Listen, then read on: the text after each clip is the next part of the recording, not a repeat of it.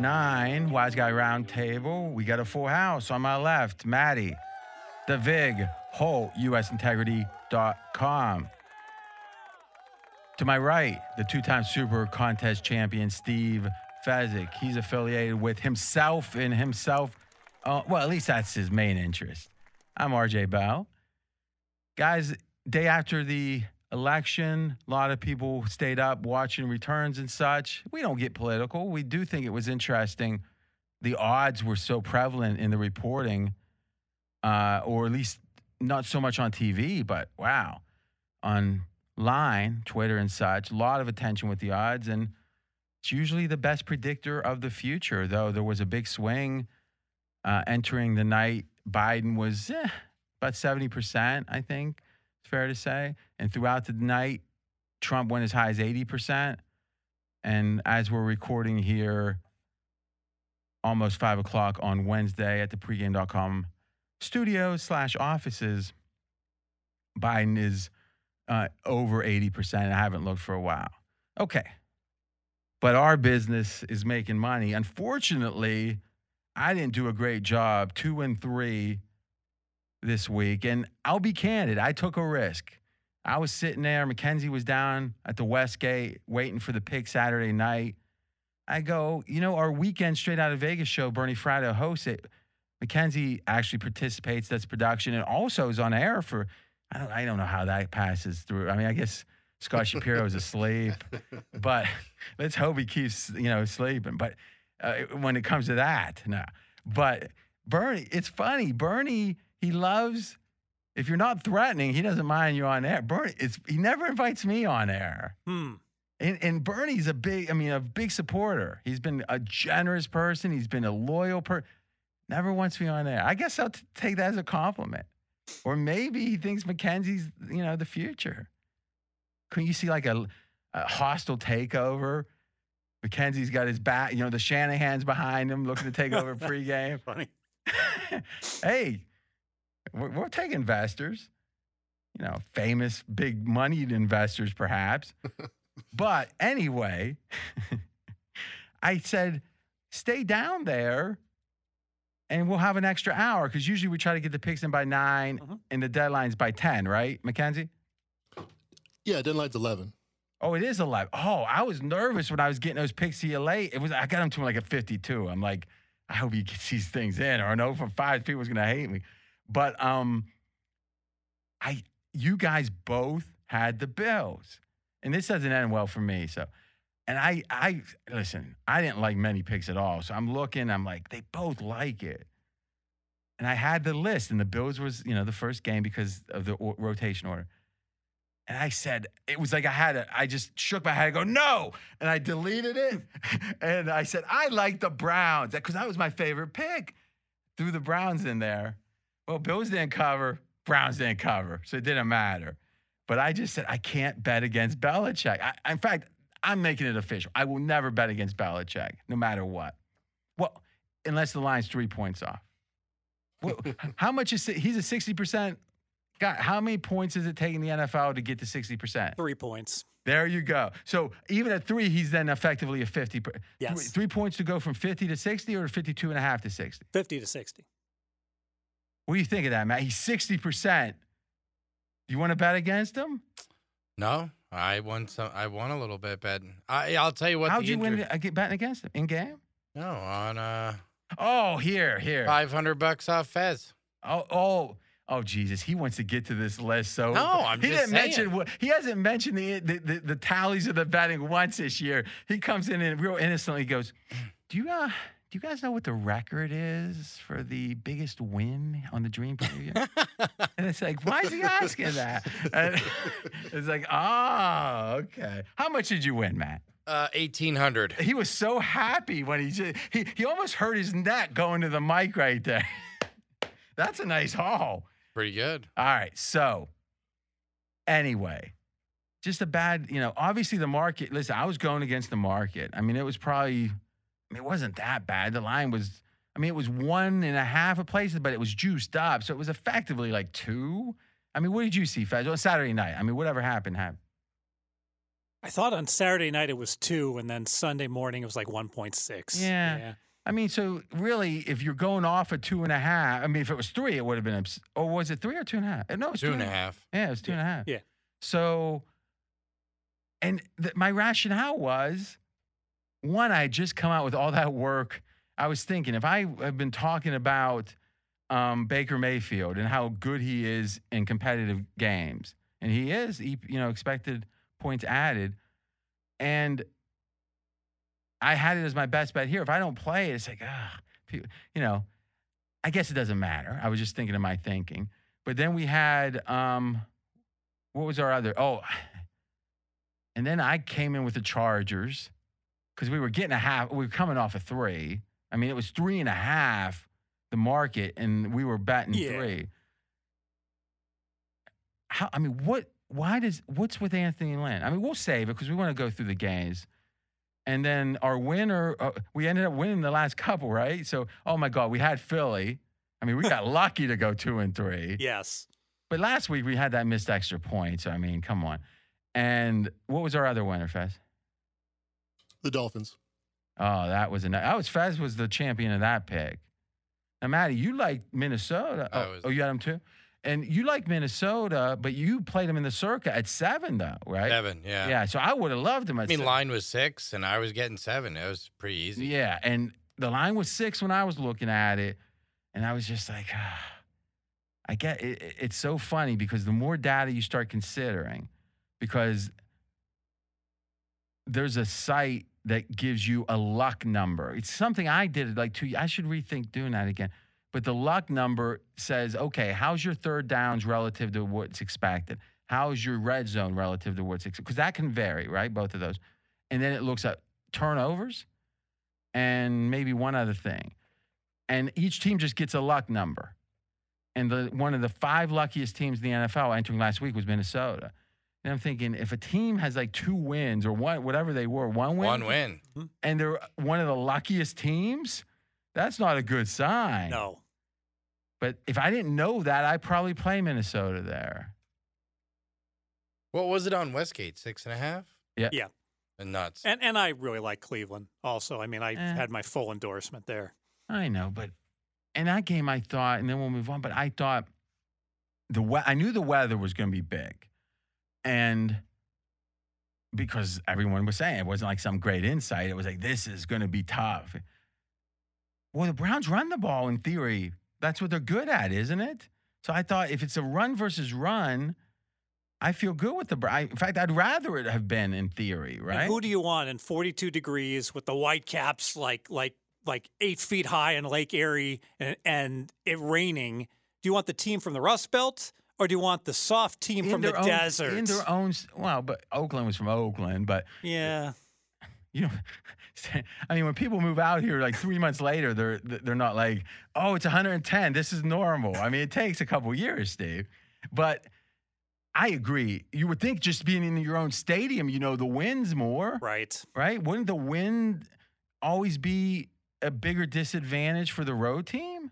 Oh, yeah. Because of the different, like Pittsburgh, where you can kick one side, you can't kick the other. Those little quirks help the home team. Parquet floor. First field goal, heads right down the middle and then makes a left-hand turn, hits off the upright. Yeah.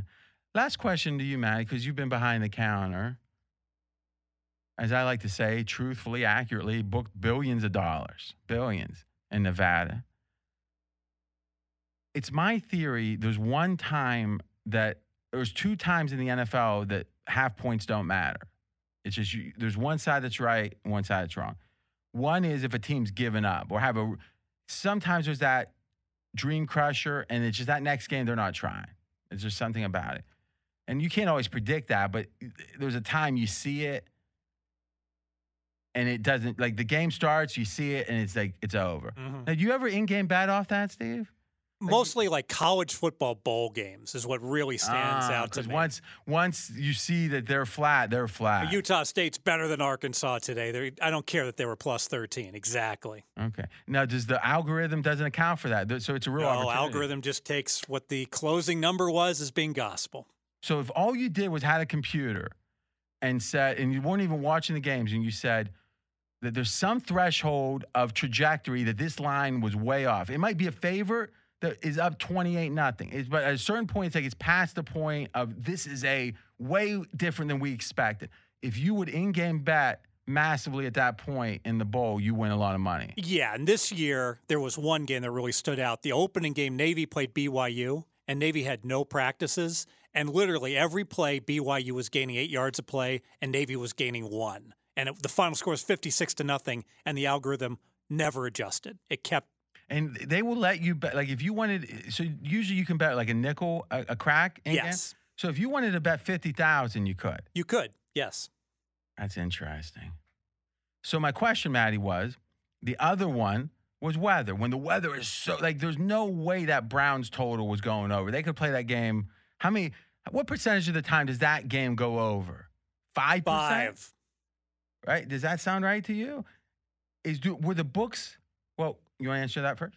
I don't know if it's quite 5, but because there's a lot of variables that sometimes come with weather too, in terms of fumbles and other. But the wind, that's always the thing with the wind, is it doesn't, but it could. So, but let's just say this: a great, not more than 20, right? Okay, All right. but 5 seemed a little. So if you have a 70% pick, when else do you get a 70? This is like a Mike Warren Saturday morning thing, right? When could you get a 70% pick? Did the book, were they aware? Did you guys think, oh my God, this is one of those, because the market won't, I just wonder what happens if one book We used just to went watch to 28? stadium weather. Well, I know, but what I'm saying is when it was so extreme, it seems like sometimes, and I'll make this quick, Fez, is we've often said the line went to, like back in the day, bad weather would go to 33. That was, for whatever reason, it wouldn't get below that. Scoring's gone up. I said, I think that total should have been 22, let's say. But did you guys ever know you had just a bad number, but the market wouldn't move fast enough and you didn't want to get too far out on because if the market's 35, you can't go much more than 34, right? Yeah. So how did you guys think about it? Well, I mean, look, I didn't run risks, but for the most part, the market dictates itself in sports betting. But what we're finally starting to see in regulated sports betting for a change, and it hasn't been this way in a long time, is people are trying to now manage their risk off liability and not Market. and not off market, and you can do it at a smaller property. So with so many operators now, like some of these kiosks only in Albuquerque, New Mexico and stuff, they literally just run it off an algorithm off liability. So kiosk only, and I'm not super familiar. What I'm assuming it means is that there's a presence in the state that's licensed, and there's no walk up to the counter. It's you go to the kiosk, make your bets. I'm assuming there's some place you deposit the money. Yeah. Right. And that's it. And the theory is, now who's running? Is that line tied, like all the lines in all the games? Is it automated, or is there someone back at the Nerve Center making decisions on the lines? Well, they have someone at the Nerve Center, but they're just monitoring. So, hey, bets keep coming in. And there are a couple of counters. It's not all kiosks. There are a couple of counters, but there's not much mobile. It's almost all retail over the counter. So what they eliminate isn't so much the over the counter; they eliminate the mobile. Yeah. Is that just because they don't have the technology? It's just the laws in each state. Oh, okay. And so so those are, the handle there is going to be relatively small. And how does that help a book then go off market? Well, because you can actually manage off liability because the sharps can't pick you off through the mobile apps. Okay. But if the limits were high enough, they just have a runner in theory sitting in Sure, the kiosk. but the limits are low enough to where it's not worth their while. And now with so many states, you pick and choose which states you put runners in. You're not as likely to put runners in Albuquerque, New Mexico, when right next door in Colorado, you have this huge burgeoning market and can get down 10x. We're talking to Maddie Holt, usintegrity.com. It's a company about gambling integrity, and they hunt down the bad guys.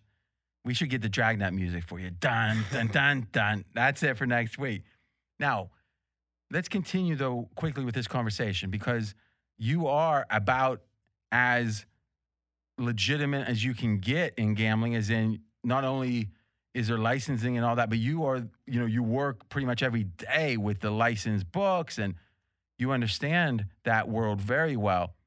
But because you're tracking down the bad guys, and we'll call them bad in quote. Well, first off, if you're a game fixer, you're a bad guy. If you're a part of a betting syndicate, I wouldn't call them bad guys at all, but I would call them in the gray area of the law, interstate and all that stuff.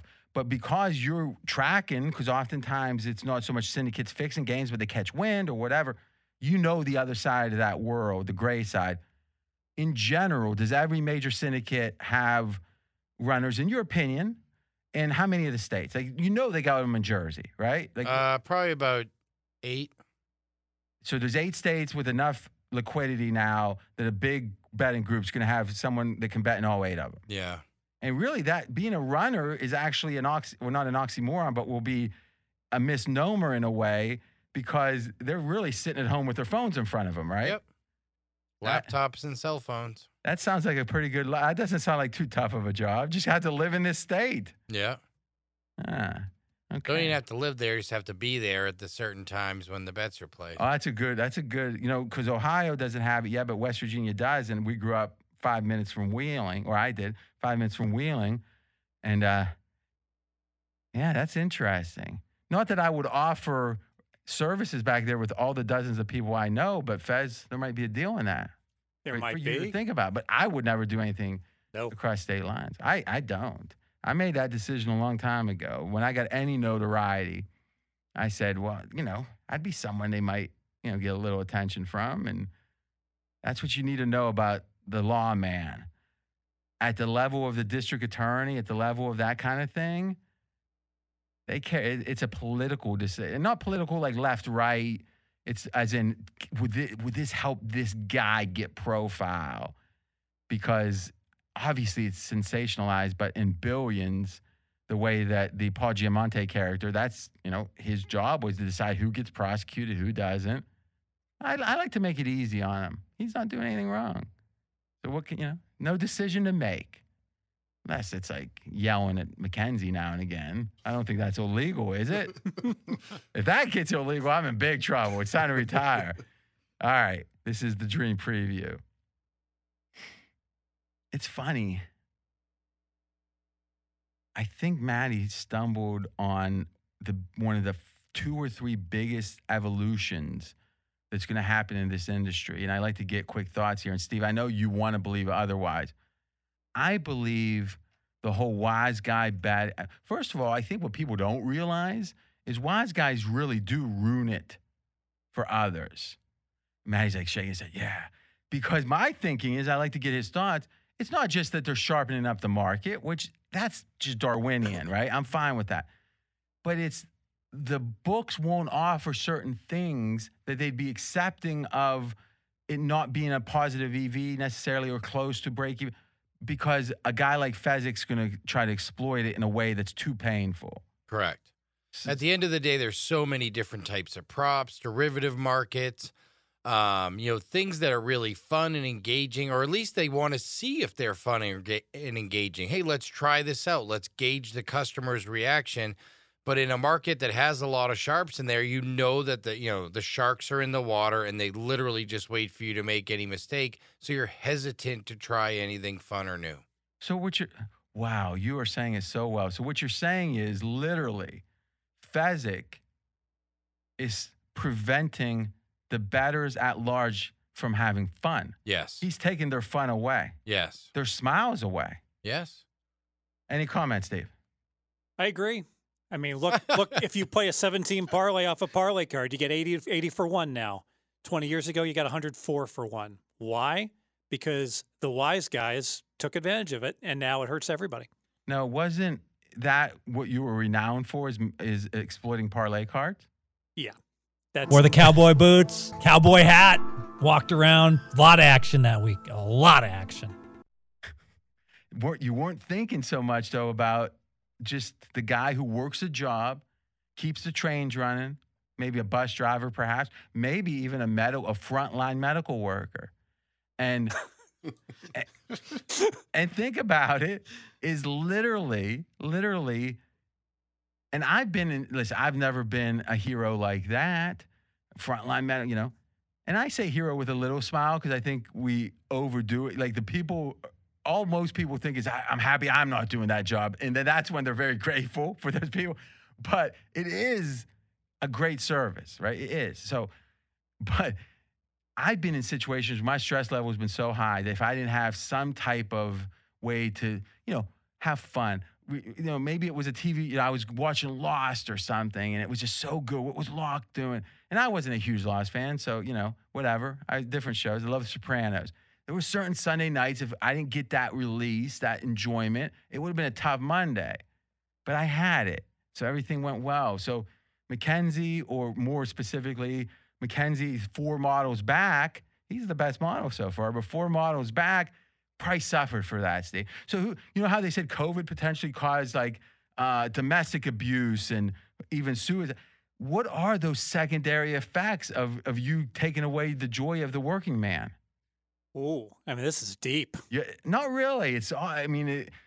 You haven't contemplated that? No. You haven't weighed the pros and cons? Mm-mm. You just said money. Money plus EV. Do you now? I don't want to make a big deal about it, but you're in your mid-50s. I am. So the theory is you're probably as good as you're going to get, right? Because at a certain age, wine does keep getting finer till it goes rotten, right? Mm-hmm. At a certain, or I think they call it go bad.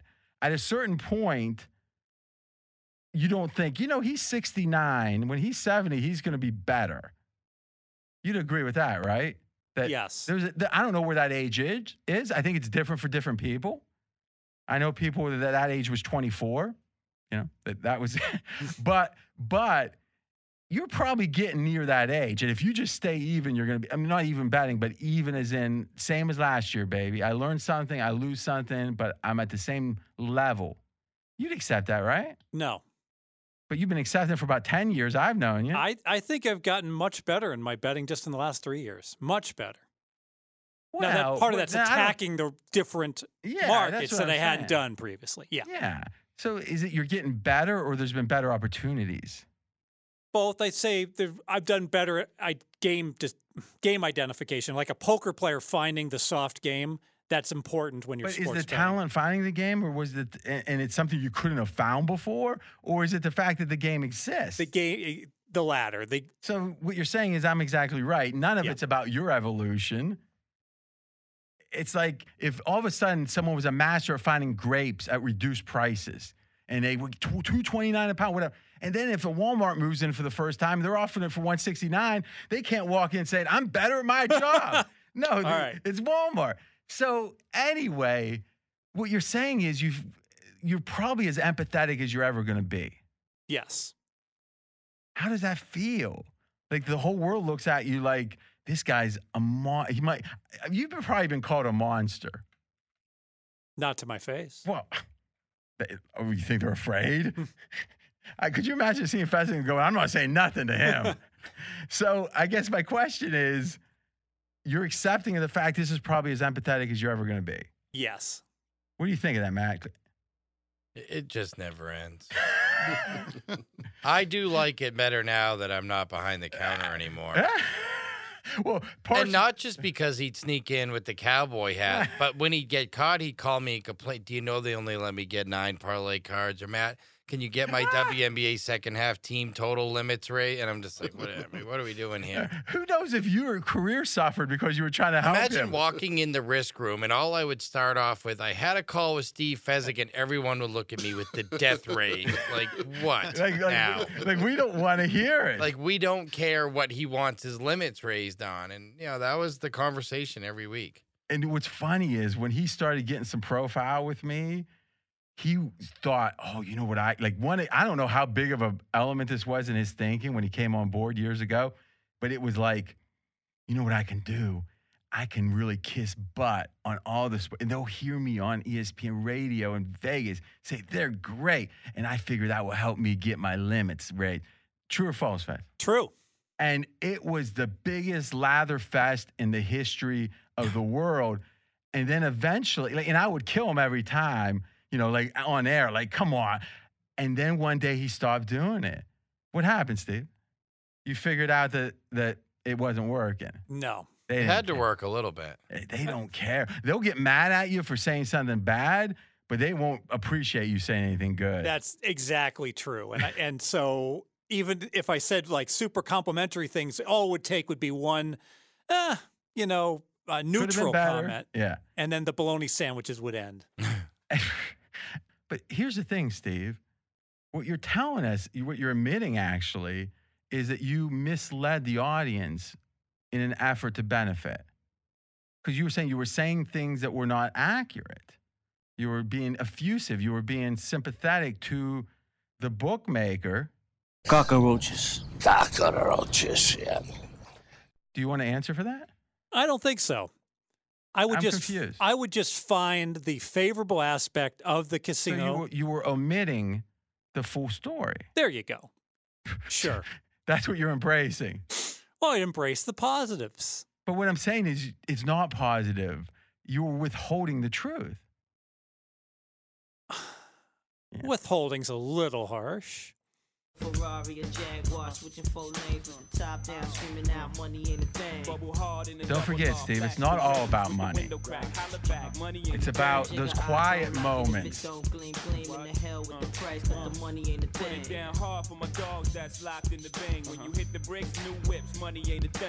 It's easy to say that when you got a lot of it. Showtime! Woo! Best bet, Steve Fezzik. Indianapolis Colts plus 2.5 against the Baltimore Ravens. I should say, I'm thinking of pressing the button. Fair enough. So Maddie had a really good stat here on how good the Indianapolis Colts rush defense is. And I believe you quoted they give up 3.4 yards per rush, number 2 in the NFL. Yep. How do you stop that Baltimore offense? You stop the run. So the Colts are uniquely qualified to do so. And I think we know uniquely means one of a kind. You're right. The Colts are qualified. Well, maybe you could say that if they're the number one, they are only one that good. So maybe you need. Yeah, Tampa Bay is uniquely qualified, but Baltimore is well Colts qualified. Oh, okay. Yes, they're 2. So, and also, what was the Steelers coming in? 2. How they didn't do so well against the run, did they? No, they did not. But the Colts also are getting healthier on defense whereas Baltimore is getting less healthy on offense. Darius Leonard came back, middle linebacker for the Colts. He's really an impact player. And if you look at the numbers with the Colts short sample, with Leonard, Colts are 4-1 against the spread. They give up 15.4 points per game. Without Leonard, they're 0-2 against the spread. They give up 30 per game. So, and just against Detroit, Leonard made the pivotal play with the strip sack that turned the game around and led to the blowout. So really happy Darius Leonard is back. And Stanley, the best line. Ho. All right. Good stuff there. Mackenzie, do me a favor. Look at the Colts games. Which 2 games was Leonard out, Fez? The Cleveland and the Cincinnati games. All right. So what I want you to do is this. What is the team's average points scored?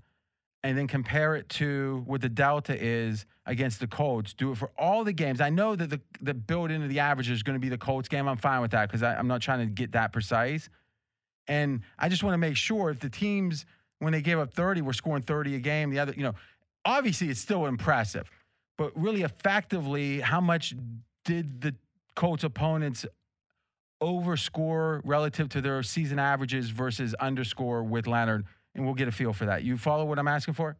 Yep. Give me a minute. Yeah, take your time. All right, Fez. So you're saying key player back for the Colts, key absence with the Ravens at left tackle, and quite frankly, first game without him, which is always the toughest because they're not used to, they have to get used to not having him. Yes. But all that's directional stuff. How do we know that based on the line, all that's accounted for? And still there's value potentially on the Ravens. Now, you're going to quote me your power ratings. Okay, but go ahead. Yeah, I was going to quote you my power ratings. Oh, you don't like that number, do you? Well, no, makes the game 1. So I have Baltimore, the second best team in the NFL, 5.5 points better than an average team. So you still have the Ravens as the second best team. You think the Ravens are better than the Tampa Bay Bucks? Or Yes. the Steelers? Just I barely. could see the Steelers still. I mean, that was a nice win, but turnovers, city. Just barely still. You got them ahead. Yes, All right. So you got the Ravens high. I do. And you're still saying that the line here would only be what? 1. Okay. So do you have the Colts? What do you have the Colts? Colts I have, 1 second, number 9. That doesn't seem crazy, does it? You think that's high? No. So, all right. So you're saying, oh, look, that Packers game's up to 7. 7 minus 12. All the injuries for San Fran just got released. Oh, okay. Is that A right? bunch more, yeah. So it's probably not COVID based. You think it's more injuries? No, it's COVID reserve list. Okay. And we'll get, well, we don't do the Thursday game, so we'll record on Wednesday. So is this just the market in general loves the Ravens?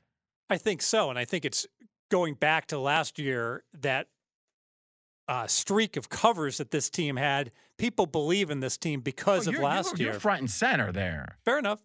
And I mean, this is just a different team. All right. I also don't trust the Ravens in a game that's supposed to be close. I don't trust Lamar Jackson. What? I don't trust the Ravens in close games. That's an asinine statement. The Ravens are bullies. They beat up on people. That's why they. It sounds like you're repeating what I've told you now for like 3 Exactly. weeks. But you were on the other side of every game. Like, how can you go from not believing it at all to now being a proponent of it? There's a big middle there where you're not. Maybe they do bully a lot, but they're still good. No, you just switch from one to the other. Boomerang. I mean, dude, you just fought me on like 8 shows that the Ravens should be favored by like 4 over Pittsburgh. Well, I laid or 6 I apparently. laid 4. Yeah. Now this line's 2.5, so it's supposed to be an even more competitive game. Yeah, but they didn't lose because it was a close game. They lost because, well, in this case, maybe they. Well, I think that because of their field goal kicker, the Ravens and a great coach, Harbaugh. Yeah, you're right. Lamar's probably not great for a close game, but I don't know. He might be because running. Listen, I tell you this: if you get the ball up by 3 with 4 minutes left, you want Lamar quarterbacking, right? Sure. And if you get down by 3 with 4 minutes, you don't mind him quarterbacking because he can run. Mm-hmm. He can run all he wants. That certainly makes sense. The only time is if it's a minute 20. If you're in a 2-minute offense, Lamar's probably not your guy. But with the field goal, do you think about the Ravens, Matt, as I don't want them because it's a close game? I don't like playing them in situations against tough run defenses. Yeah, I agree with that. I just feel like their offense is so run predicated. That's a great phrase for it. Run predicated. You can't, if you don't run, you don't score. Here's my question. Are we looking at the wrong stat? Shouldn't we be looking at how a team does against scripted runs or running quarterbacks? Because Kansas City, though they've improved statistically, Steve, where's Kansas City at with rush D? Because I'm going to compare it to, it's not great, I'm guessing, but look how they do against the Ravens, which historically has been great. Yeah, that's a good point. So Kansas City gives up 4.8 yards per rush, which is towards the very bottom of the NFL. Do you have the Football Outsiders rush numbers? Or I just do offensive? not. Okay. Mackenzie, maybe take a quick gander at Yeah, that. they're 28th, the Chiefs, in rush defense, DVOA. So would we say, oh my gosh, the Ravens? In fact, I think you did in that game say, look at this rush D. Ravens are going to run all over. Maybe the running quarterback's just a different thing. Yeah, could be. So I know there's different places that look at unscripted, because I know even Pro Football Reference does scrambles, they call it, versus scripted runs, where the scramble it was an intention to pass, but the guy runs.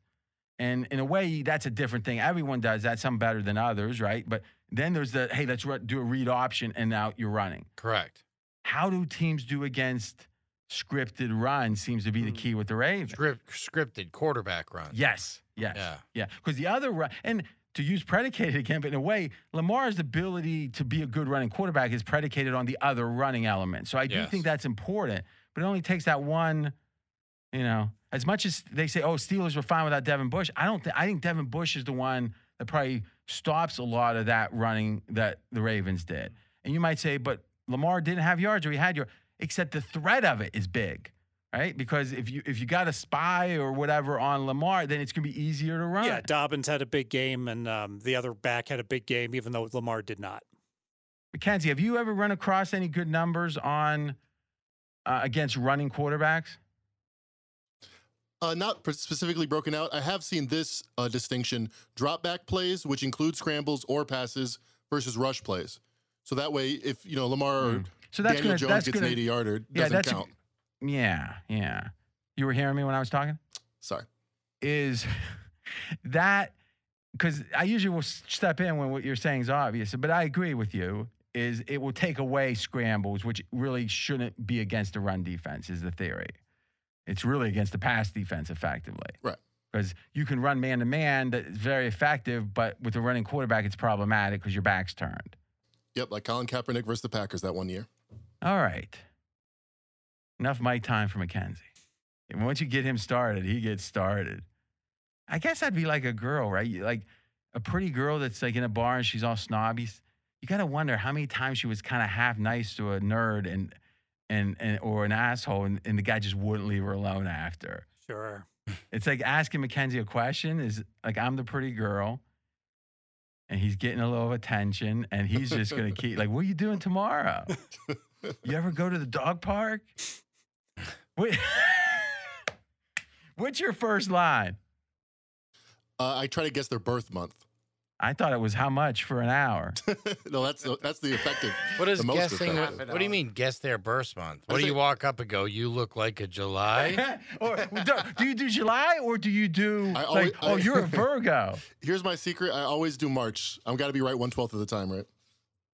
What the? You would have been right 1/12 of the time with July. True, but March is my birthday, so that is a natural you are a connection. narcissist. The funny thing is, what you should guess is the current effing month. Because then 1 out of 12 times you're right, you could make it, well, let me buy you a birthday drink. Iterations. That is a brilliant addition to the strategy. Think about it. That's strong. Think about it. His whole life he's been married. Who knows? He might be married to like a senator's daughter right now. I'm thinking not, but still. All right. I'm going to do some research on this. And I'll tweet out on it. At RJ in Vegas. Matt, statistically, nothing jumps out at you the way to quantify. I know they're out there. I just haven't seen it. I haven't seen it either, so I don't want to it would be pure speculation. So Colts rush D, good or really good. Ravens struggling to pass. Multiple turnovers against, I think it was 4-1 maybe? Turnover? It was. What other and you're saying price-wise this game is expensive for the Ravens? Yes. Any other thoughts, Matty? 10, 9, I hit that accidentally. Go ahead. I was like, whoa, I better go fast. Go, baby. No, I mean, that's just how I feel. When we've seen this team be in obvious passing situations, down against Tennessee in the playoffs, playing the Kansas City Chiefs after they got down, couldn't run the ball against Pittsburgh as effectively and got down. When they are in obvious passing situations, Lamar Jackson is not good. I mean, he is not able to necessarily get through reads like other quarterbacks. So I like playing against them in situations where I think the other team has a good chance at stopping the run. Okay, I agree. And I said this on SOV, and I actually did the video. So I'm going to say the 20-second version, but there's a long version on video. And I tweeted that at RJ in Vegas. And Matt, you haven't heard this, I don't think. I'd like to get your thoughts. I think the Ravens have not gotten Lamar the reps to throw in the spots they should have. So they get up 17. And as Fez says, bully, they keep running, they keep doing their thing, they win big. Why not go like 2-minute passing offense at that point? It doesn't even matter about running clock, like making it quick or slow, but just pass, like 80% of the time. Because the theory is it decreases the chance of winning the game because you're not running clock. He might throw an interception. But maybe it costs you 1 win a year. But in 3 years, if he got another, 20 passes a month, so 80, 100, if he got another 200 passes over 2 years, it seems like it would help him that he'd be in the future a better quarterback. But instead, he only passes in these very narrow situations, which is when they're losing against good teams. Yeah. And then it's horrible. And then then next time they get up big, they go, we don't want to pass. Don't you think they got to feel the pain now to get him his reps? They certainly have to develop him because it's not just a trend or a couple of one-offs with Lamar Jackson. We see it time and time again that when he's throwing the ball, he is not one of the elite quarterbacks in the NFL, and the results are not only bad but often disastrous as he tends to turn the ball over at a really high level in obvious passing downs. Last thing I'll say is this. NFL generally, if it's 3rd and 12, your ability to pick up that 3rd and 12 is the difference between a okay quarterback, a serviceable game manager, and a Super Bowl winner. If you can't pick up the 3rd and 12 at a decent rate, you don't win Super Bowls. Yeah? Mahomes, Peyton Manning. I mean, just go up and down the list. Yeah. I mean, Kirk Cousins in the right spot looks good. These are all professionals. It's just that it's that when everything's against you, can you get the, Drew Brees. And really, once you get past that A tier, I'm not sure. As much as I think Burrow could become that, he's not that now. No. Right? As much as I think Herbert. Oh, let me ask you one from SOV too. We've been having some good shows, guys, and you can get the podcast. Just search RJ Bell or Straight Out of Vegas. It's free, 40 minutes a day. Fez is Monday, Wednesday, Friday, and Thursdays during football. Tuesday off. He's by the pool. If you were, you know what we'll do? We'll save this for the Dolphins game, right? Yeah. This is a poll question. And I actually did this on Twitter, and it got massive response. I mean, it had like 20,000 responses, and it was shocking what the number was. All right. Anything else, Fez? You got it? We're good. I'm going to look deeper at this, but I trust your numbers. So I thought there might be, God darn it, below a field. The Colts are that good. What's their big win? I mean, that Lions was impressive, but what's their best win after that? I don't think they have one. Yeah, I don't think so either. Against Minnesota, right? At Chicago, 1911 was decent. Oh, that's true, because they led that game 19-3, so they dominated that game. And the close, Maddie, you actually have as one of your 5 picks, the Colts. Yeah. So you guys, it's a double like on this. And this might have been my best bet as well, if not really for Fez's. Yeah. I mean, it was certainly one of my favorite 3. Well, now. Whether it was going to be the Bills, Colts, or the one I settled on. Which is? Arizona Cardinals, -5. I mean, I did like Miami last week. I thought the spot was really good against the LA Rams. And although the final score results may have been really positive for everyone who backed the Miami Dolphins, they didn't necessarily get there the way I thought they'd get there. And granted, that LA Rams defense is really good. So despite the fact that Tua didn't have his best game out of the gate in his debut, I do take it with a little bit of a grain of salt, just because at the end of the day, the Rams are, one of the better defenses. But in this, now I think it's a bad spot for them to have to go across the country against a quarterback who's going to be able to get out of the pocket and make plays happen, which they've struggled with a little bit this year. We saw when they played Josh Allen, he was able to get out of the pocket and make plays happen. A very similar situation here with Kyler Murray. I think Arizona's going to be able to get Murray out of the pocket, make a bunch of plays happen. And at the end of the day, Tua's going to have to play a lot better. If Tua plays the same game he did against the LA Rams against the Arizona Cardinals, they're not going to get all those turnover luck again, and they're probably going to be in a lot of trouble. And at the end of the day, the look-ahead line here is 6. Obviously, Arizona didn't do anything to hurt their chances. They were off a bye, so they're fresh off a bye, which should get a boost. Yeah, but the theory is the look-ahead line accounts for that. Counts for the bye. But I mean, they certainly couldn't hurt their chances off a bye. They had no injuries, no COVID. And so we're saying that we're upgrading Miami off a game in which Tua went 12 for 22 for 93 yards. And that's a good point, because whatever you thought of Tua, and again, I don't want to make a big deal. I think you're mispronouncing it. It's Tua. Okay, yeah. Yeah. Is that right, Steve? It's Tua, nice. yes. Yeah, it's nice you didn't mention it. He underperformed. Any reasonable expectation. So how, in Miami, though the score looked good, Fez, you had a great stat on this. First downs. Well, that is a good one. The one I was going to say was they had 4 scoring plays or touchdowns. The total yardage was less than 40 yards. On offense. One of them was return 1 yard and like a 38-yard drive. I think it was a 28-yard, right? Was it? I thought it was 37 and 1, right? Yeah, but so less than 40, we'll call it. So, and the fact that on one of the returns that he got pulled down at the 1 yard line, if he would have just scored, the narrative, everyone would say, oh, they had 3 return touchdowns. But now the narrative is they had only 2, and the offense scored 2 touchdowns. No, not really. I think you did that pretty well. So you're saying, hey, Miami's offense is actually hugely disappointing, because in theory, they could have been shut out. Yeah. Like if you only have a drive, let's say you get a field goal off the 30-some-yard drive, and which you're not guaranteed. Remember, Dallas had 5 straight drives of 30-plus yards. They scored 1 point. That's a great point. Right? And I thought that was noteworthy. And the Dolphins had 1 drive longer than that. If they're shut out, what's this line? Yeah. You're making a good point. 7. There. I think it's 7. So, yeah. So, again, I think Miami's going to struggle a bit here on offense. Tua is going to have a learning curve to be able to play in the NFL.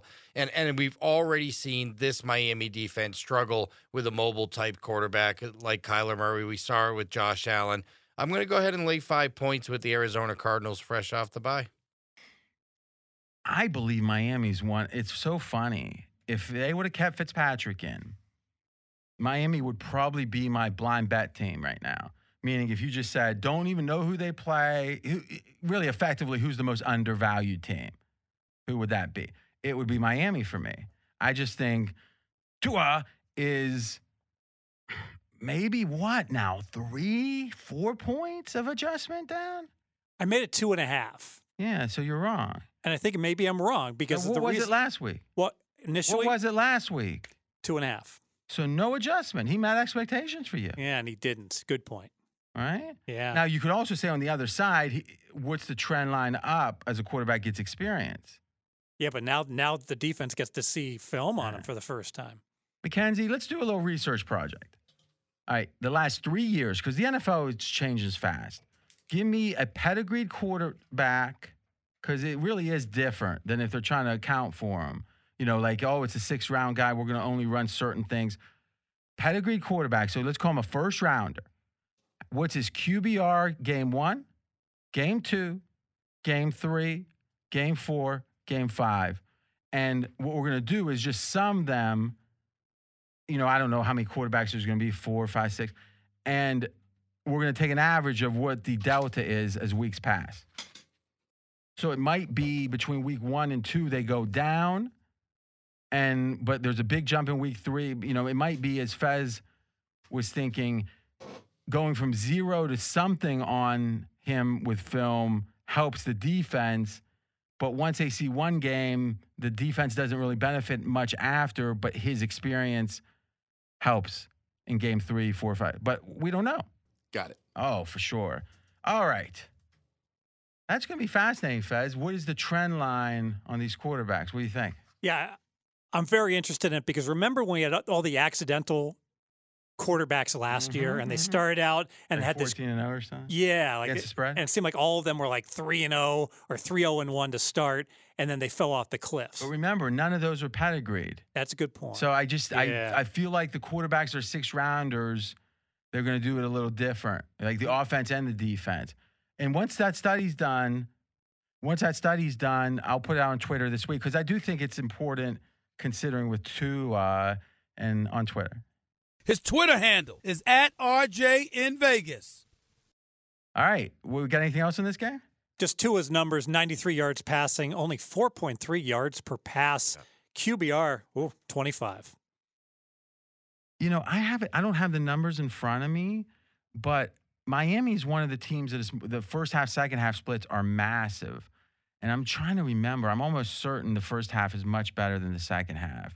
But like there was like 3 or 4 teams. The Chargers were one, but obviously I guess to some degree there. And Falcons probably.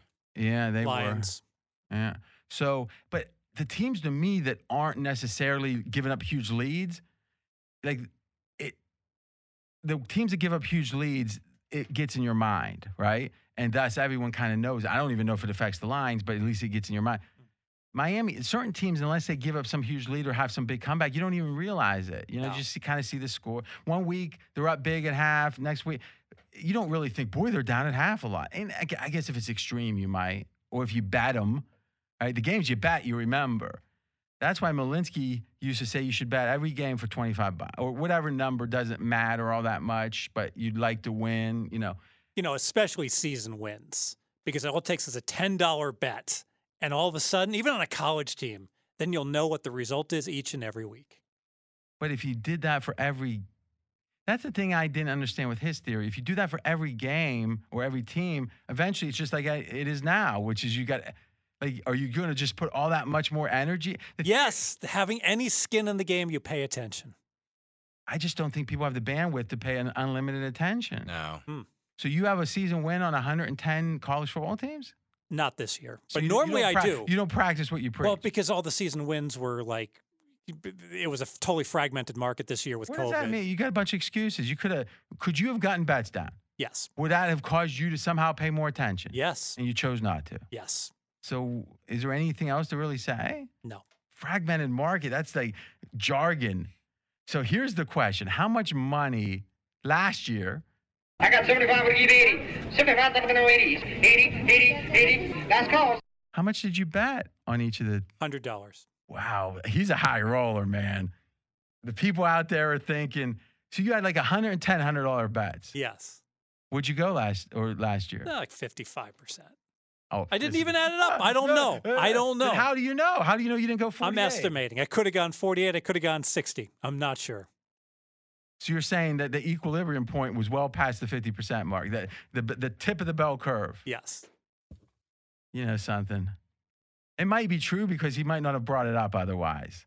Like he's like he's brilliant at thinking of what could I be at? Is that going to look good? Is that yeah? You know, Maddie, I saw you, and you kind of wrote me a note real quick here. There was a pretty curious halftime situation on this Central Michigan game. Yeah, with 1:10 remaining in the second quarter, they had some power issues in the stadium, and thus they took the halftime break, went into the locker room, took their normal halftime break, and now are going to come out, play that last 1:10, and then go directly into the third quarter. And I was just curious, we know that rules vary between sports books. Are some of these sports books now going to treat the first half wagering differently on this game? Now, Steve, we've talked about things like this where you love to make proclamations of certainty. What do you think is going to happen here? Like, will there be a weird grading? Or you think it goes just the way it goes, or the way it always would? It's going to go the way it would. Like, if there was a power outage, they're going to come back. They don't care that there's a 15-minute halftime or a 15-second halftime. When the first half ends, they'll grade it like they would any other. Here's the question. Halftime betting during that break, does it cover just the third and fourth quarter? Yes. Well, this is what I wonder now. What I wonder about this situation, so they're coming back out, they're saying they're going to go directly into the third quarter. Normally at halftime, that's it. There's going to be a kickoff after that. Mm-hmm. Oh, they're going right into the third quarter? They're not finishing the first half? This says we'll come back out and finish remaining time in second quarter and then immediately go into third quarter. Okay. So there won't be a halftime line. It'll be almost like what do you mean? If you're a bookmaker, how can you put a halftime line? Put a halftime, it's for the third and fourth quarter. Nah, you just put up a live wager. You just say this is for what the game is. No, I don't think any bookmaker would put. I'll look. Well, no. What I'm saying, before you look, is it still halftime right now, Matt? I'm looking. No, they just picked back up, and there was just a score, in fact, in the last minute of the first half. No, you just made a good point. The reason they wouldn't have the halftime line is, I wasn't thinking about that, is they don't know what the score is at that point. Yeah. I thought you meant just because it would confuse people that there was going to be a minute 15 before. Yeah, how do you make – because the score affects what the halftime line would be. Yeah. Okay. That's interesting. Here's my question, Steve. You like to put odds on things. Now, you remembered a couple years ago at the Oscars when, and maybe you don't, is Moonlight was one of the movies. And then they announced the winner, and it was I can't remember what the movie was. It was a movie other than Moonlight. And literally the people were up on stage getting their statues, and a guy walks out and whispers to Jimmy Kimmel, and it's like Jimmy Kimmel was like, well, I think we got a mistake here. And people were laughing. So this was 2016, and it was La La Land was the film that won it. And it ends up that somehow the card was wrong. Now, my question is, and think of the Heisman Trophy, you can relate to that, right? Sure. If they say the winner of the Heisman Trophy is O.J. Simpson, and he's up and he's got the trophy, would you think they're going to take it from, oh, wait, that's something else. Would you think that, well, that's the best. I'm such a huge fan of Norm Macdonald. I mean, he is so, I've seen Norm Macdonald in Vegas more than I've seen all the other comedians combined. I think he's a genius. But he did the ESPYs one year. And it was right when I think it was maybe 2000. Whatever, and he goes, whoever won the Heisman, he goes, so-and-so. He goes, what a nice award. He goes, no matter what happens in your life, they will never, ever be able to take that away from you. He goes, well, except if you kill your wife and a waiter, then they probably will. I mean, it was great. He never was asked back, but, that's a sign he did well. At that point, if OJ has the trophy and I say, you know what? I bet OJ didn't win. Forget taking it. I bet he didn't win. What odds would you give me? 100,000 to 1. So you're not certain of that one? I'm not. Yeah. You got to be one of the more disingenuous, duplicitous people I've ever met. Got to look up these words. There's no way that you could possibly say you were certain that they're going to grade, that every book in the world is going to grade that the same way as if it didn't happen. Like, effectively, no difference in this game. But the idea that someone who's accepting the award and starting their speech, you're less certain of that. That's a good point. Yeah.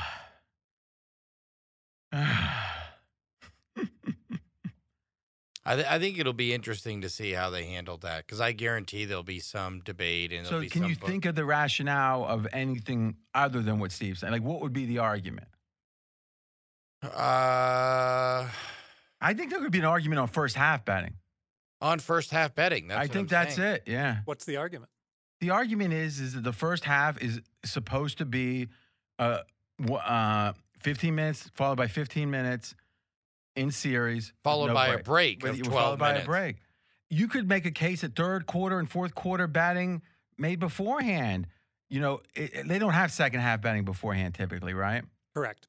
But they have third and fourth quarter. Yeah, the whole game. Yeah, that's what I'm saying. The whole game dynamic is changing. Yeah.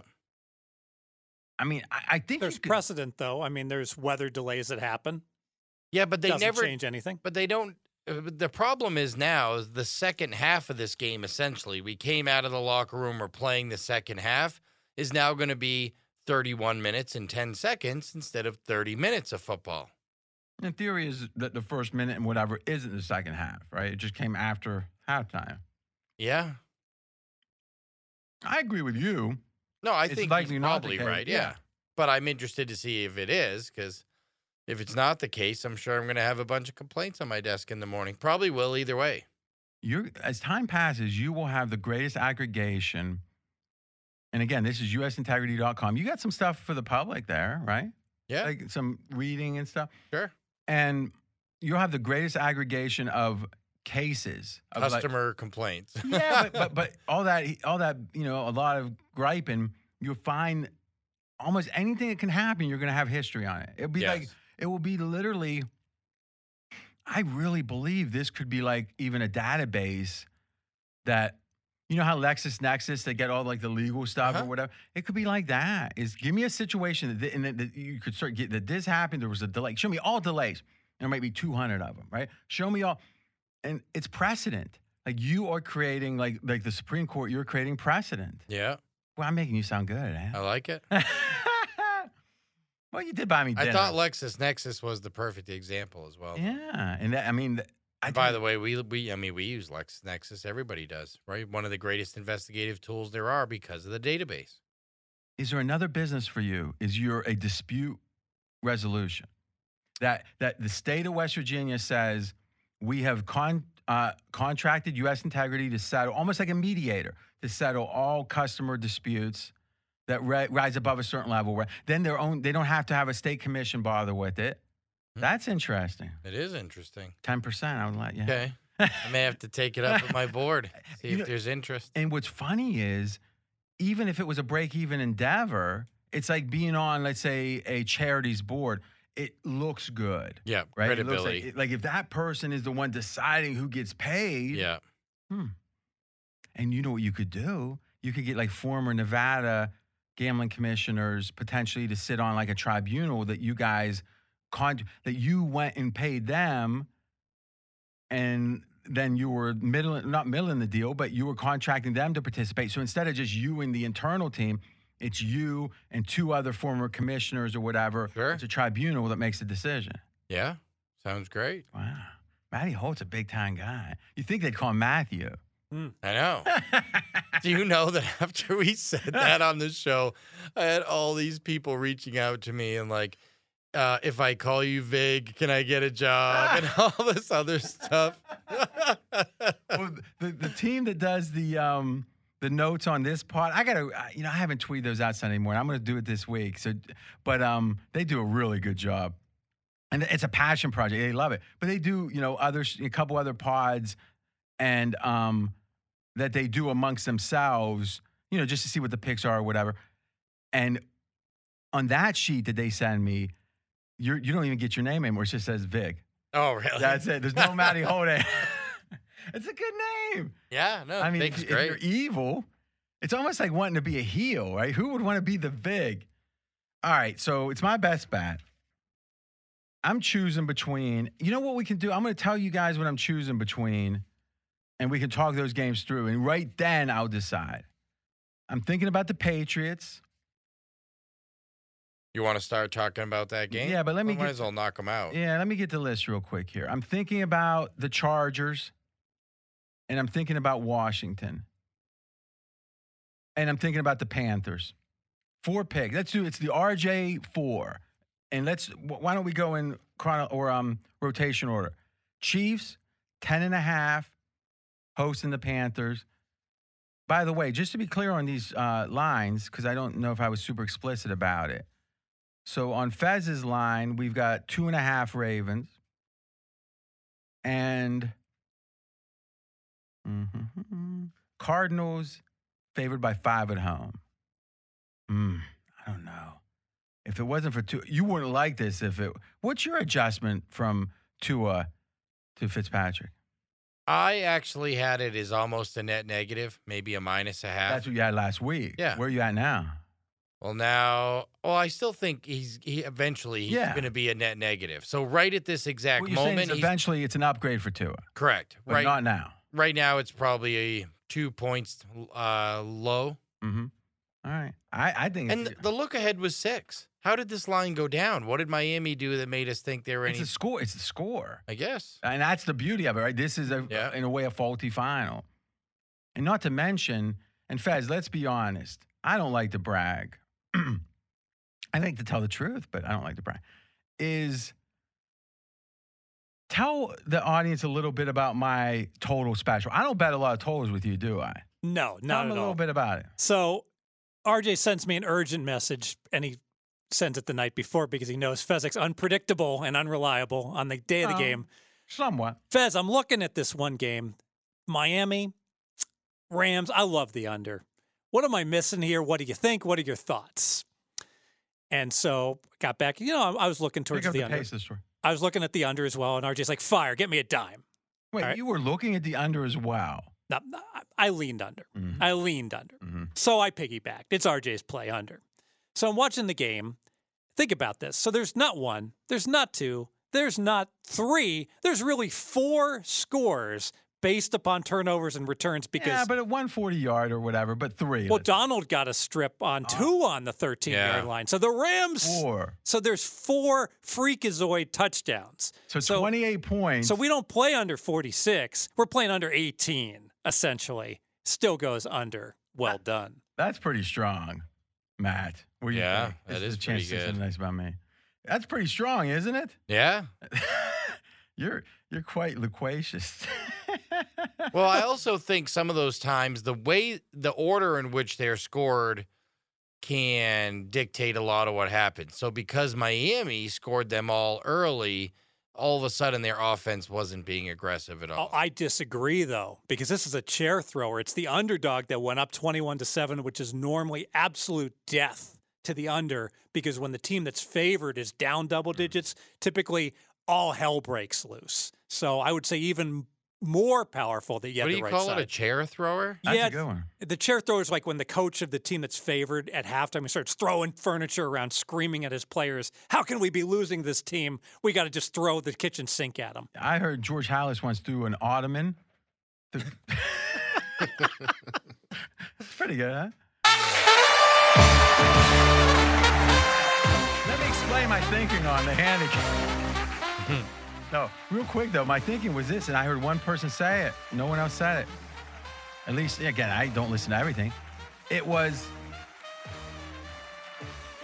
I love this song. This is what Don Rickles, every time he did the Tonight Show, this was his entrance. It'd take him like 4 minutes to get to his seat. He'd go to the crowd and bow, wave. Don Rickles was funny. But anyway, obviously the Patriots know how to stop this Rams team, the offense. So obviously who was key to that Super Bowl is the head coach now of the Dolphins. So the blueprint was there. That was point one. Point two, Tua, I thought was a big downgrade. So obviously I didn't think there would be a ton of offense there. Not to mention, I thought the Rams are coming out from, they were fatigued. You know, you said Fez, one of the more fatigued teams you've seen, really, based on their travel. Right. And to me, in general, fatigue lends to more lethargy. I think the defense plays worse, but I think the offense plays worse. I think things tend to, just slow down. Like, at minimum, the Rams aren't going to be rushing. Why would the Rams be rushing if you're tired? Do you really want more plays and less rest time? So I think not the Tua stuff was very accurate. Like we said, less than 100 yards. And I think you could make the case the Miami defense playing well was accurate. Yep. I don't know. I didn't look at what the snap time was in between snaps, but there you go. Don't want to make a big deal about it. Oh, wait. All right. Next game. Oh, we're starting them Panthers, Chiefs. So my rationale here is simple. Kansas City is the ultimate flip the switch team. They play hard sometimes they don't. But you might say, RJ, they could have played hard, or how do you play hard against the Jets? They dominated the Jets. They covered a big number. And Fez, by the way, you're 7 picks. What was your record? 2-5. Oh. One game below 500 now. And the VIG. Now, what's interesting is you never seem to let an hour or whatever go not talking about those when you win. You know? Oh, I put them in my notes. Guess who shows up for no reason at all to get his grandstanding and hot dogging in? You, man. He's not saying, guess who shows up to have full transparency and culpability? On page 6 versus page 1. Plus, do you think anyone looks at your notes? Fair enough. I mean, like, you just like say, well, if you read the remittance order, I mean, the master of fine print, somehow you don't leave it to the notes when you win, though. Yes. So what did the notes have to do with anything? I can see why you're so hated. I mean, by like the people who know you personally. No, they don't tell you your face. I'm sorry. I shouldn't have said that. They love you, Steve. You're so fun. I mean, you're so generous. And you want to bask people with compliment. I mean, who wouldn't love you? What if you're married? Yes. So, at least one person can stand you, as they said in The Departed. No, I'm teasing. But anyway, let me ask you a question. Divorces happen. I'm not saying you expect it. But it happens when you least expect it, is what I've learned from movies. You ever see Kramer versus Kramer? No, you haven't, have you? No, I haven't. So here's the question. If you were putting an ad up on Match.com after the divorce, what would be your 2 strongest value props? As in, come endure sex with me and you'll get this. What would it be? Like, sell yourself. Quirky left brain ex-actuary. No. That's good. But what I'm talking about is the idea. Let's be serious. No, the idea Like, if you got to have times at 2 a.m. you look at yourself and say, I could be a better person. What am I doing? Like everyone does. It's a human endeavor. Do you ever have those? Do you ever have those moments of doubt? Even Jesus did. You ever listen to Sympathy for the Devil? Remember? Mm. Yeah, he had his moments of doubt and faith. I mean, everyone does. Do you ever lose faith in yourself, or do you have more faith in yourself than Jesus did in the omniscient God? Unfortunately, I just don't think about these things. So, which means you don't think they need thought about? I don't even get that far. I don't make the conscious decision not to think about it. I just don't think about it. So how do you improve? I don't know. Your wife tells you what to get better at? I just think about, did anybody put up a halftime on the Central Michigan game when the halftime only lasted 45 seconds? You don't do that, though. That's not the only thing you do. You never stop and think, I need to get better at something. Well, business-wise. So you figure that's worth the introspection, but not. Yeah. Hollywood Matt, do you believe that he has never, ever had an introspective assessment in his life? I do believe that. Have you ever met anyone else on earth that you would believe that about? Nobody. Seriously? I mean, I'd have to go back through the memory logs. But how many different jobs have you had? 4 or 5. But you've been in the workforce for 20 years. Yes. Right? You're mid-40s. So in 20 years, you've never run across someone like Steve Fezzik. No, I haven't. I work in the arts. It's commercial arts, but the arts. So we're generally more introspective. But there's a lot of business side to those things. Yeah. I mean, those people have to think deeply to work with us. I mean, Matt, how many times how often do you have introspection? Almost daily. It's so funny how he said that in such an innocent voice. You sound like you were like you work for the church. You go almost daily after prayer. Well, some of it for us is we're a new company in an emerging space, and we want to make sure that. Well, that's business, though. I'm talking about you as a father, as a husband, as a person. A lot of it is how me as a boss. You know, how do I work with my employees better? How do I do things better? And then how do I work so many hours running a startup and go home and still be a good dad and husband? And sit through all these stories. Moving on. What do you think of the game, Fez, with Carolina and KC? You know, I like your side with Carolina. I think Kansas City, a little bit fat and drunk and happy over their last 2 games because it really set up nicely for them. So they got Denver in the snow, and Drew Lock's been lousy against Kansas City and in the snow. And so Kansas City cruised in that game. And then when they played the Jets, I saw something that's very rare in the NFL. At the end of that game against the Jets, there's 2 minutes left. The Jets have the ball close to midfield.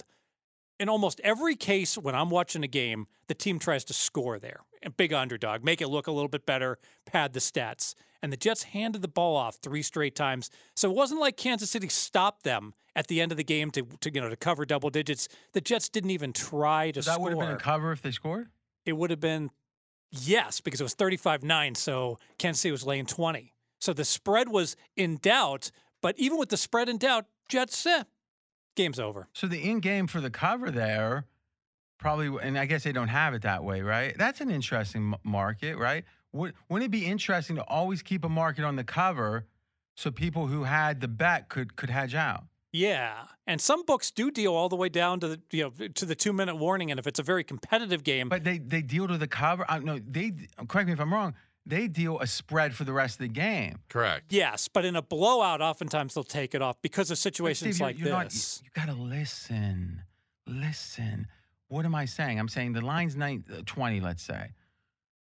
What's the chance of Kansas City covering the 20? Wouldn't that be an interesting market? Yes. Okay, but it's not offered. It is offered at times with When? 2 minutes to play. Oh, so you're saying it only is offered at 2 minutes? No, nobody. What RJ is saying is, you have the opening, you have the spread on the game is 20. Yes, a vast majority of the money's bet at that. A lot of money's bet at that. Yeah, and then can you deal off that number the entire game? Will Kansas City cover the 20? Yes, you no. Move the money line at that point. Yeah. Do you see how that would be a perfect way to hedge out of a bet? Yes. You finally get it. I get it. Yes. Why are you smiling like a maniac? I never thought about that. Yeah. But it makes sense. That's where you'll get the most action, right? So what you just said is I just came out with something that probably will give a massive amount of action that's never been done. So, Maddie, what's your thoughts? And again, obviously, I like that idea, but, I only got so much time. What do you think of KC, specifically as a team that's kind of been hot and cold on and off? Yeah, my concern here isn't with KC in this particular game as much as it is a little bit with Carolina. So, and maybe even Teddy Bridgewater in particular, who started off the season so well and had that amazing 3-game run, actually, where they won 3 games in a row. You could say that Teddy Bridgewater's play was the catalyst of that 3-game win streak. But his play lately hasn't been very good, and it's kind of the opposite been part of the problem for him. In fact, in 2 of his 3 last games, he had QBRs under 50. He only threw for 176 yards and a pick and was sacked 3 times in a loss to Atlanta and had a QBR of 29.9 in the loss to Chicago. No touchdowns, 2 interceptions. So 2 of his last 3 games have been really bad. So it was Chicago was bad, which made sense. And what was the other bad game? Falcons. Oh, my God. And what do we call bad in that case? 115 to 23, 176 yards a pick, sacked 3 times, QBR 43. That's not good. Not against the Falcons defense. Fez, so something's changed to where he's not playing well.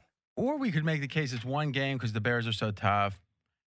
But I hear you. I was never a big Teddy fan to start with. Fez, what do you think of Teddy Bridgewater's trend line? Because Matt's making a good point. Chicago, he was not great, and he wasn't great against Atlanta.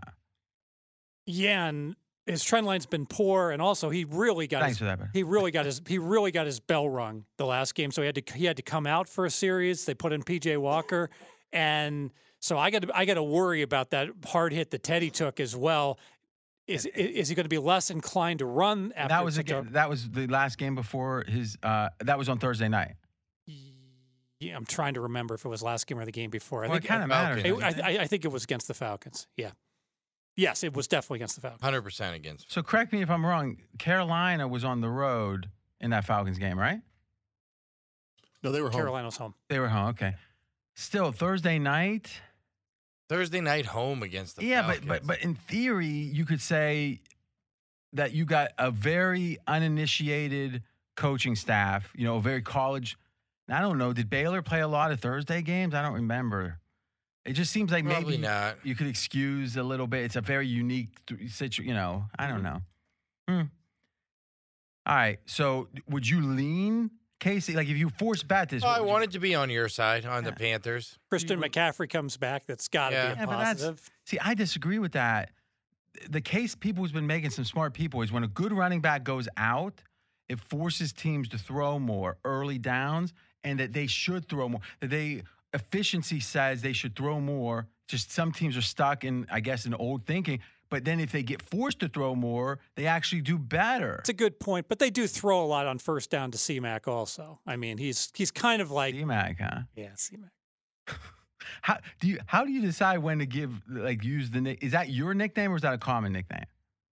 That's a common. I it's never my nickname. But I thought the ostrich was yours. Yeah, it is. That's true. So but that's pretty unusual. You normally like are the originator of the ostrich. Osweiler. I don't know. I know who he is. I've never heard anyone before Fez. Just because RJ didn't hear it. I don't know. Between us boys, you originated. Maybe I heard it on some talk radio. Somebody else may have. So what we're saying is you didn't come. You now know. I can tell by your face. You know what's funny? Lie detector test. That one time, this is no lie, Matt.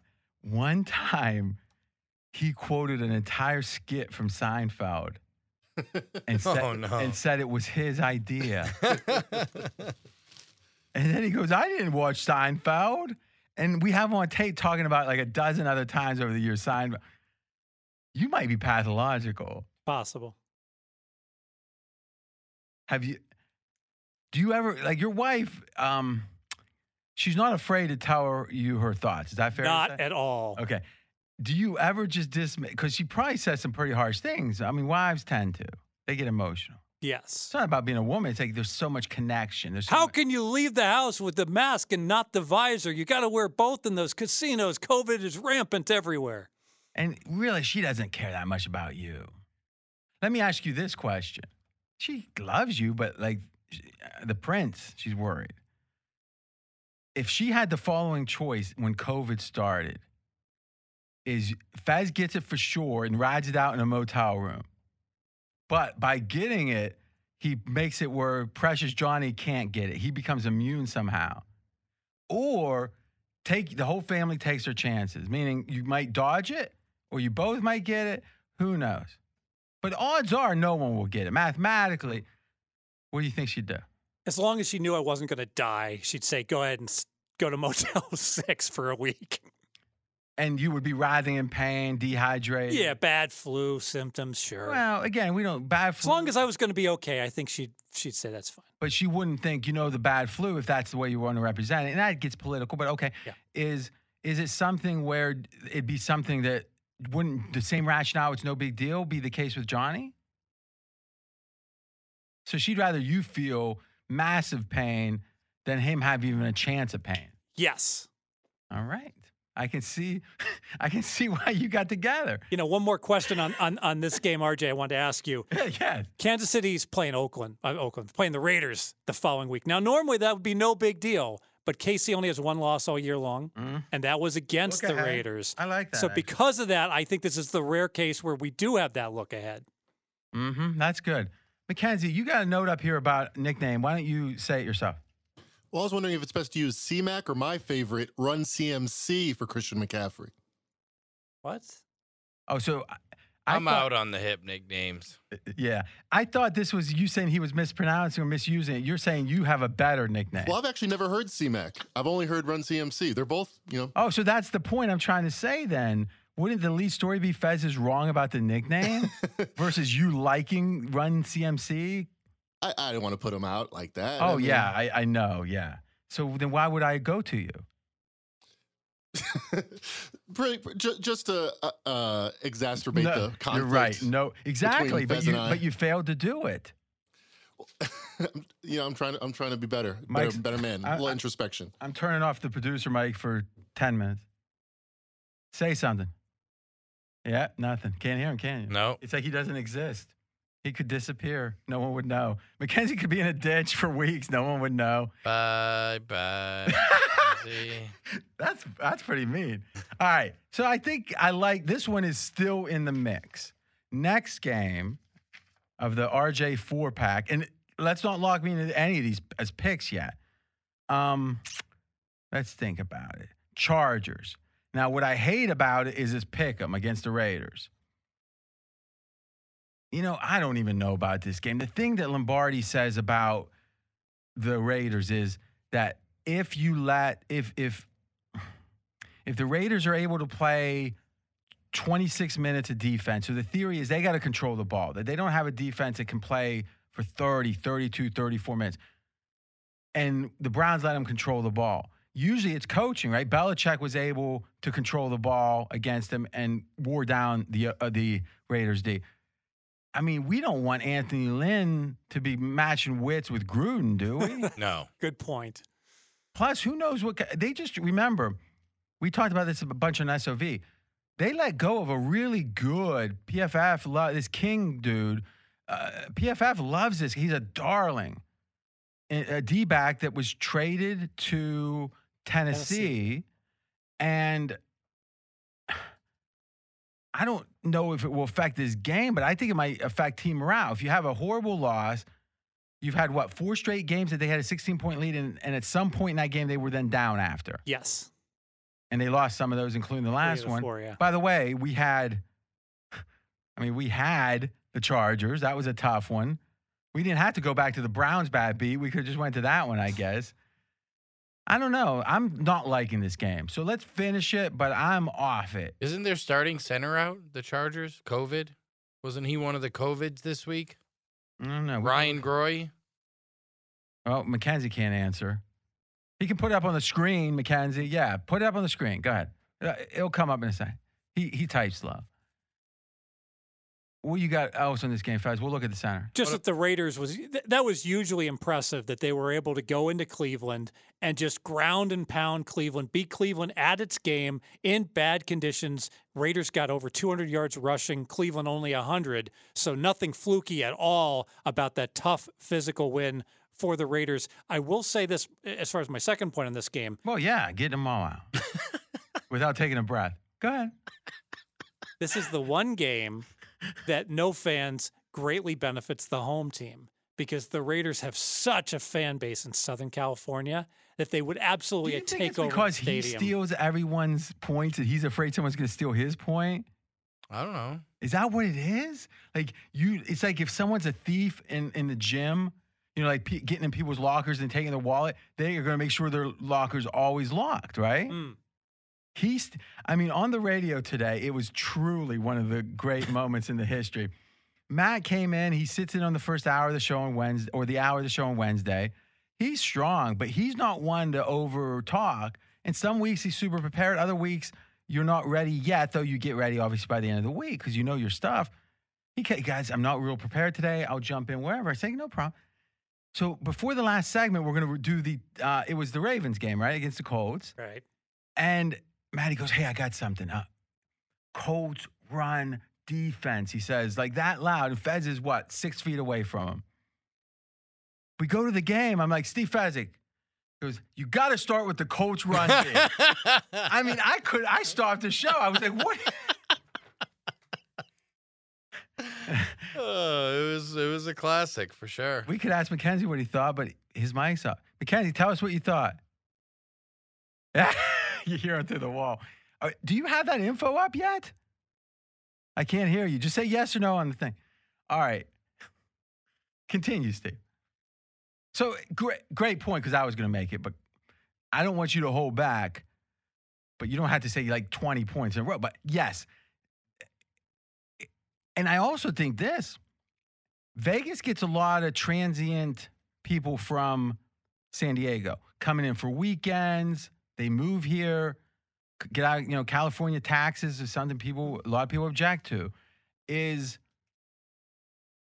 think this is almost like a change. You know how like Ohio State doesn't want to lose, like Alabama doesn't want to lose to Auburn because it's recruiting within the state of Alabama, right? Sure. I feel like the Raiders might be thinking, hey, if we win here, for business, we might get more people, Chargers fans just convert. No, it feels kind of competitive to me. They used to be in LA, so it's not only the fans, but it's like we want to show you that we still own LA even more than you own it. Interlopers from San Diego. And then San Diego and Vegas has something. It just feels very incestuous, which means the stakes go up. Yeah, I love that point. Not to mention in Division II, yes. I love that point because the Raiders are like, it's true, we own Southern California. That's where there may not be any fans in the stadium, but this is our city. It's our area of the country, Southern California, Vegas, California, and no one's a Charger fan. The Chargers are losers. And there's no way the Raiders are going to be flat for this game. Yeah, I think, and we're talking not about the fans affecting things. We're talking about the motivation. Yeah. Okay.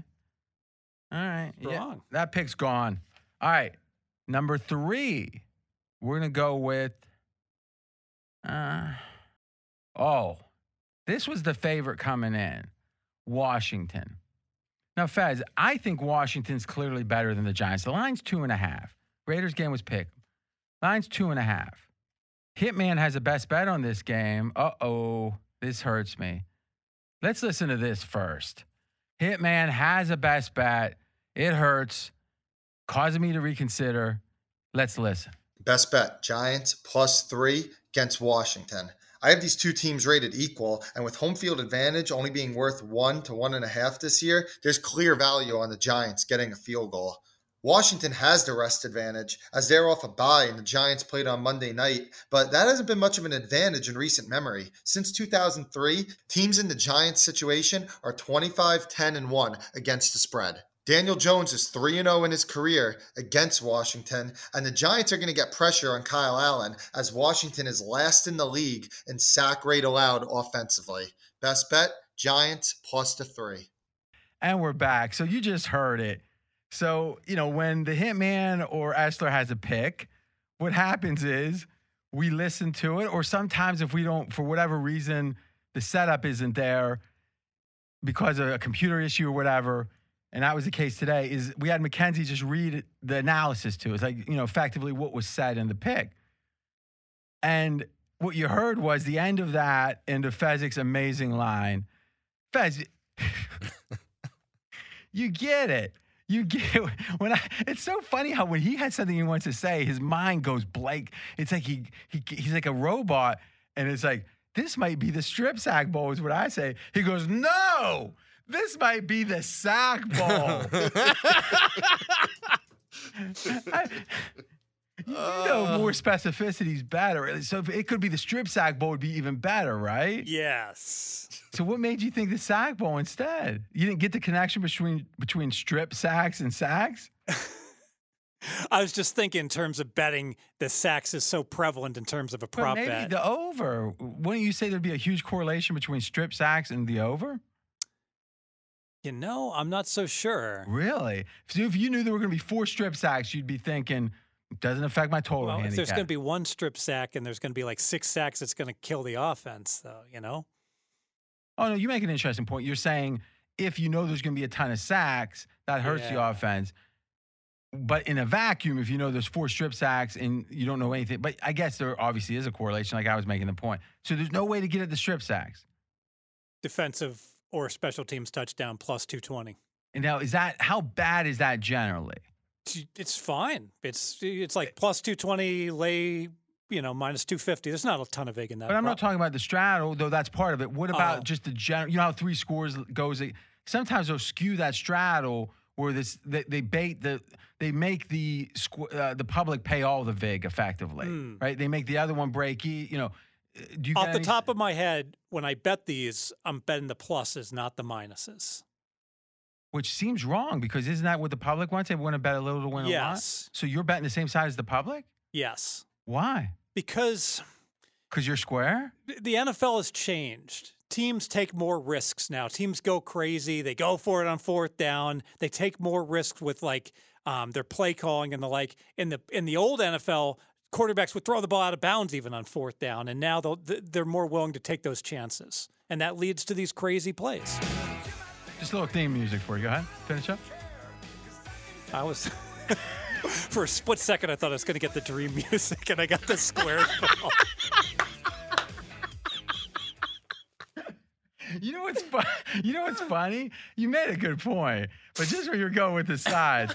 All right. So what you're saying is, in a way, the duct tape shoe guys would call you square. Yes. But really, the truth is, it's not square. Yes. It's like when you laid the 37 points with Kansas City, you were being sharp. Right. That was one of his 7. That was one of his winners.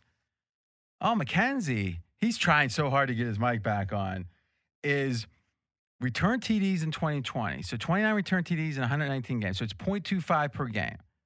Okay. So let's think about that. So I'd say plus 300 is the number. Yeah. And if anything, you think there'd be more. Well, I guess them allowing holding probably went down a little bit, but still. And you're saying it pays plus 220? 220, yeah.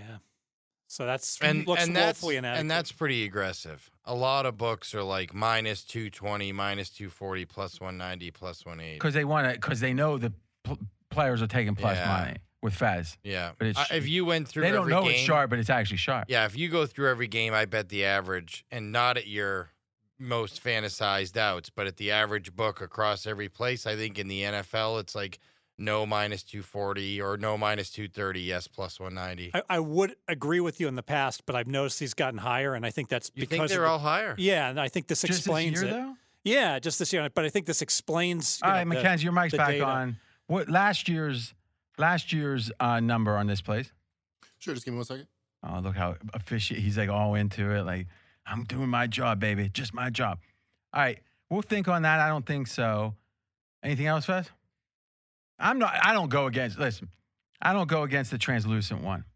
I don't think revenge really matters at all in the NFL, but these teams played so recently, just 2 games ago for Washington, 19-20, Washington lost to the Giants. So, why do you lead with something you say is irrelevant? Because I think very recent revenge is relevant. So then why not say you like that angle? Why talk about you don't care?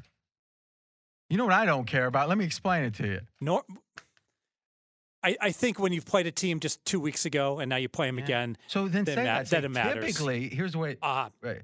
Typically, I'm not a big fan of revenge. It's not a big factor to me. But there is a time I think it is, and this is one of them. Let me explain. Now, all of a sudden, you want to hear that, don't you? Yes. Not someone saying, I'm going to tell you something here. It's full of shit, but I'm still going to take some time with it. See? Yeah, I got it. You've only been doing this 8 years. I think you'll catch on at some point. And you're going to get better at it. And an example would be like the Carolina-Atlanta game. The Carolina won in Atlanta, and then they played not very much further down the road, and then Atlanta returned the favor and won at Carolina. But the Giants are used to – don't you think revenge usually applies to teams that win ever? Like if all you do is lose, it's kind of hard to be mad at losing, right? Yeah, and the Giants did just get a really strange final score where they lost by 2 against Tampa, but on that final drive, the Giants were like 15% tops to score. Oh, why does that matter? Because they made the final score look so close against Tampa that people are like, wow. It wasn't look so close. It made it where they should have went to overtime, or they could have went to overtime. Yeah, so the final score looked complimentary to the Giants. But except they scored, and they didn't win, so the 85% was right, but the close score was right. Like, why? If anything, I would make the following case. Being able to drive down the field and score when the score could tie the game is the ultimate high leverage and also high difficulty situation. It's not like they were in prevent defense. One score could have sent the game to overtime. Why do you dismiss that score? It makes no sense. Because on 4th down, the Giants were, I'm like, oh, they're dead. There's no way they're going to pick this up. And Daniel Jones threw up no way. He threw up a duck and somehow it was completed. So you're literally critiquing individual plays now in the arc of the pass. Like that pass does not have an optimal arc. No. I'm making fun of you. It's ludicrous. By the way, Scott Pioli on CBS, headquarters, I think they call it. This is what he said about why the referees congregated around that. Conjugated's a very different verbs, thing. Exactly. Yeah. Thanks, man. I appreciate it. But when someone cracks himself before you have a chance, you probably don't want to then ridicule him. Oh, you almost said the rump. This dude's a critic. I can see why a lot of people are critical of him at work. They say he's too hard. RJ's word choices and usage are impeccable. No, they're not. But I try to catch them when I make a mistake. But thanks for the support, bud. Here comes Pioli. Oh, in terms of the call and the flag being picked up, that wasn't the huddle and the conversation amongst the group on the field. I'm telling you, that call had to come from outside of the field, and someone told them they better pick up that flag because they watched the replay and they saw it and they made the call. That's not the rule that they do that, but that's too big of a play in New York, national television. They wanted to get it right. Boy, that's interesting, Matt. They're saying literally they used, in a way, the replay in a illicit way, in a way that they're not supposed to. And it's just based upon, it's a big game, or, maybe they want Tom Brady to look good. Who knows? I don't know. It's kind of daunting to think, since you're trying to stop the, faulty integrity. What do you think of that? Not good. Yeah. I mean, I don't want to comment on the NFL. And no doubt. But Pioli is, I think he's Bill Belichick's son-in-law, if I'm not mistaken. Look that up, please, Mackenzie. Oh, by the way, we got our numbers here, 0.31 per game. So, Fez, let's think about that. 0.31. That was more common last year than this year. Yeah. Oh, so you're saying 0.31 is more than 0.25. Yes, I agree with that. But the corresponding money line there would be what? You want to do your calculation? Oh, the Abacus, baby. Hold on. Got it out. Here it comes. It takes him a while. You're good with that calculator. I thought you were getting a new minus 225. All right. So what we're saying is historically those numbers are about right. Mm-hmm. I thought you were getting a new calculator. No, I'm getting used to using this one. That was just you getting used to it? No, you grabbed my phone because I didn't see where my calculator was. But, you weren't. But I'm going to punch it in here just to good practice, reps. Yeah. You want us to wait? No. Can the show continue? Thank you. You know, I mean, it wouldn't make a ton of sense to necessarily get one of the calculators like I got. But what would that is that? Let me ask you a question. Is it the $12? Like, so how much better do you think my calculator is than yours for the easy, simple calculations you're going to do? Yours is twice as good. Okay. So how much did yours cost? My wife bought it. Nothing. So you said, this is my job. I'm going to let my wife. Now, has she done much media? None. And has she done a lot of like trading or anything where like quick, like getting things quick or important? But you said you didn't say big buttons? No. Like, wouldn't that be that's like a portable calculator. Did you ever think it's not going anywhere? Like, no. How much would you pay for that? $20. So you're saying that for $21, you'd say, no, thank you. I'll keep the little tiny calculator. How much would you pay? This is better for purposes. I will get one of these along with my abacus. No, it's weird to me when people, and I think it's like this with all office workers. And Matt, you've been around a lot of offices, and maybe because you've been around some really successful people at Cantor, Leah Matus, obviously, you talked about him last week. It seems like people in an office don't care what pens they use, pencils, calculators, like it's all whatever, but they spend all this time figuring out which golf clubs to buy. Like they got the special ball that goes an extra $5, but like their tools of their trade, which are, computer, they don't seem to care. Like how much time have you spent? I think it's maybe the opposite. With who? Like the people that actually do work in an office every day end up having those things, calculators and stapler. Like the stapler in my office, if I go in and I don't have one in my office, but if I go into one of my analysts and grab it, yeah, then they go crazy. Like they're all pretty detailed about what kind of stuff they have. Ah. They have nice staplers and the nice tape holders, and I could care less. But so you're saying you are what I'm talking about, but your employees are better. Yeah. So don't you think, hey, I got the staple, I might as well have a stapler here? Or you figure you got bigger things to worry about? I got bigger things to worry about. That's always the paradox. Because the great people like me, Belichick, etc., they all are about precision and detail. How did I live without my manifest? I don't know. But I know you wouldn't have. I know if I took it today, a year from now, you wouldn't have another one there. That's a good question. How long would it take you to find one of those? It would take you months. Yeah. I've never seen one before. Exactly. That's the difference between me and you. Well. I wouldn't. I'd elaborate on that. You got better hair. That, for sure. That, maybe. Yeah. I'm off Washington. All right. So you're off all of them? No, No. I still like the Panthers. Oh. All right. And I got one more left. Monday Night Football. Patriots. Oh, yeah. I thought we did that one because you said it we first. Started we it. Never did. Yeah. At New York, Jets 7 or Jets +7. Mackenzie. Oh, Pioli is the son-in-law of Bill Parcells.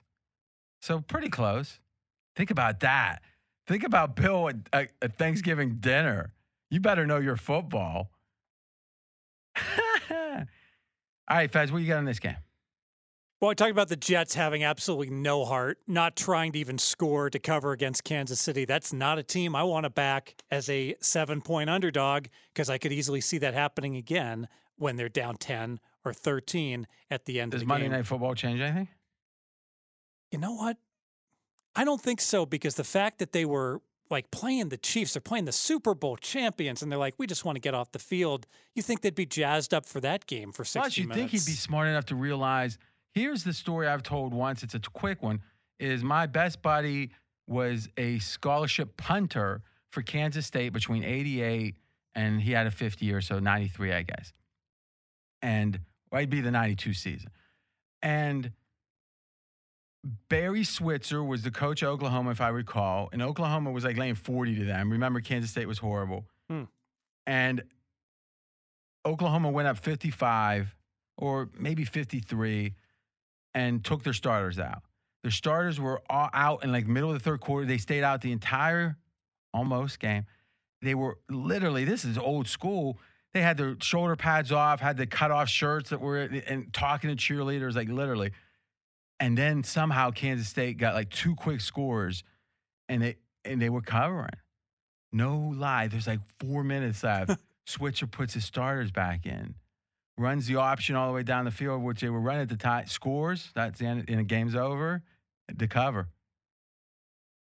They care. Like college teams know the alums bet the games. I'm not saying Switzer had any money on Oklahoma. He knows the people that pay for the team do. You don't think the Jets would have been, if anyone had bet them in New York, don't you think the New York's happier if they cover the spread? Yeah. And certainly he's happier. Huh? Certainly happier if you cover the spread. And he's indifferent to that, the coach? What's your position on? Oh, wait. I did the flipper instead of. Listen, I don't want to cast aspersions. Sam Darnold's not a flipper. My name is Casper. How'd he look? Horrible. His body chemistry looked bad. Did not seem like there was a connection with him and his receivers. Receiver would run an out pattern. He'd throw it in, so miscommunications with Darnold. Does he look worse than he did in his rookie year? Yes. He looks as bad as he's ever looked.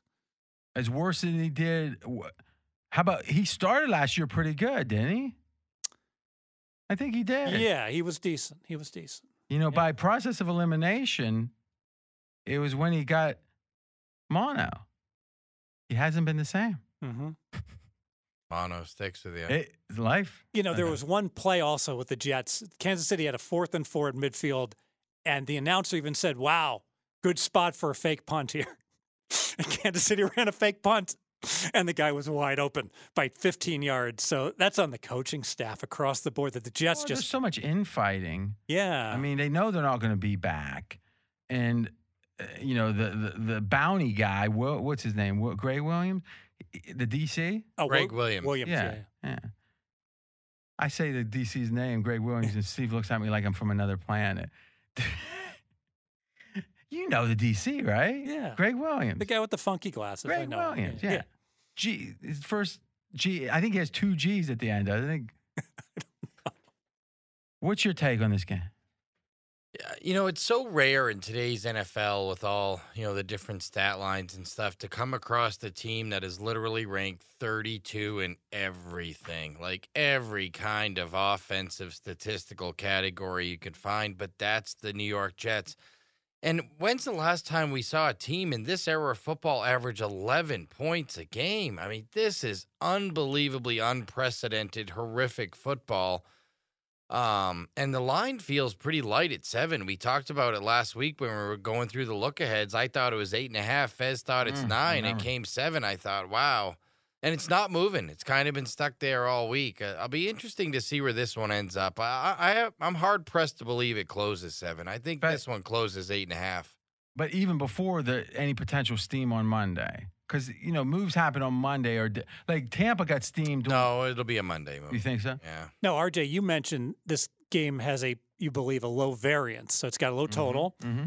Do we not tease New England here? The only concern would be New England possible dream crusher at 2-5, but I don't see New England not showing up for a Monday night game against the First of all, Jets. there is no such thing as a dream crusher with Belichick. Exactly. Just not going to be that. Yeah.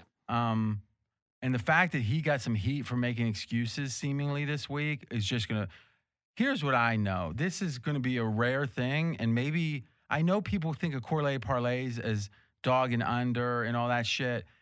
To me, those are so boring. I'm talking about the game – play. You expect this and it's going to result in this. I really like, in fact, what I would bet here, and I'm going to bet it massive, and I don't say that often, I want to play Jets team total under. Yeah. I have no idea. New England might win this game 6-0, but I know, and we got the stats on it. It's going to be like 16.5. Math says 17.5. 25 to 17.5 is the math. So is that up right now? It wouldn't be up yet, no. Team totals, when they come up? Probably Saturday night. Team totals not till Saturday night? Yeah. Why would that be? It's like you can bet a lot of the derivative markets don't come up till at the bare minimum Friday. But I think we got to come up with a different word. Derivative, as in like props, which are like it's about the game, but it's not a correlation to like it's like in general, we know what the imputed. So what's the total right now? 43? 42.5. All right, let's say 43. So it's 24.5, 17.5. Okay. So why do they have to wait till Saturday night to put up a number? I get letting the market settle maybe till Thursday or something. Just because they don't want to have to watch the weather and then totals drop 3 points and people pick them off on the team total I'll derivatives. tell you why. All right, yeah, Steve will don't let the $1 billion bookmaker. Yeah, I mean, you keep going. The whole reason why people don't put those up early in the week is because a lot of those markets are correlated. So the problem with a team totals market is it is correlated. If the total goes up, the team totals go up. And what happens is you get a lot of mistakes. So a weather game hits. Oh, my goodness, it's going to be a blizzard. We have to drop all the totals. And they go through and they drop the total, the first half total and the first quarter, and they forget the team total. Yeah, so it really, happens all the time. Everyone's thinking right now, that's what Steve said. What? That's exactly what he was saying, though. No, but I think what Maddie's saying is Go ahead. It's also there can be an overcorrection, like it's drop all the team totals, and then the weather goes. Yeah, because it's not automated. Well, and some of it's just a time. It's not just hey, we're going to make a mistake. It's the amount of time it takes a human being to have to go through that many times early in the week when you're going to get the most movement. Yeah. Okay, so you're saying the time it takes because you're monitoring the reason for adjustment for the game. And you're saying the act of making the adjustments, there's a chance of making a mistake and missing one, and also there's a lot of time to do that. Yeah. You have to give these guys a day off during the week. So everyone works on the weekend so you're fully staffed. So now you're prepared to handle it. But so you give them Tuesday and Wednesday off, but the lines start moving like crazy, especially the totals on Wednesday because the limits go up. And then you can't, these guys, there's just not enough staff there to start moving every market. It's an interesting point. And by the way, the fact that you said the same thing as him, I'm being critical of. It was just funny the way you go. The way you go, let me explain. It's kind of, but you're into, listen, to me, when you say the same thing as Steve, it reinforces Steve knows his stuff, but also we're certain that we're right because of your experience, right? Steve spent, 4 months in Panama singing Van Halen and working for Pinnacle and Henry. But that's a hell of listen, if Henry's bringing you down to work with him, that's a hell of a compliment. And I say that sincerely, Steve. But your bookmaking time there, you were consulting, whatever, is much limited to Matt, who did it for over a decade, right? How long were you there? Yeah, a little over a decade. All right. Darnold had 2 games versus the Pats. They've been outscored by 34 points in total. Or is that per game? Straight up margin. Jesus. Is that right? The average margin's been 34? Yep. Wow. Against the spread by 22. And the over-under by 7. Oh, there we go. That's great. Steve's taking a picture so he can steal it. The Jets have scored a total of 3 points in 2 games. I think that would support your team total under. But to keep going, it's almost like with Maddie, it's like we're shooting him with sodium pentothal. It's like we want the truth. We're going to get him so tired. So now we're going to go back. And so my official pick is the Patriots. We're going to go back and talk about you guys' double likes. And we actually have 2 additional ones other than the double like on the Colts, which was Fez's best bet. First off, the Bills. 3-point underdogs at home against Seattle. This seems rich. Matty, you're the Bills guy. You start. Yeah, I mean, this line, first of all, the line's been 2.75 throughout the majority of the weeks. So at 3, we're getting value. Yeah, already. And I think it has a pretty good chance at closing less than 3 here. And we're starting to get a little bit healthier here on the Buffalo Bills. And let's face it, the only 2 games they lost came in that stretch where they had that terrible scheduling conflict with Tennessee and Kansas City. They dropped both of those games in that scenario where the schedules got all jammed up.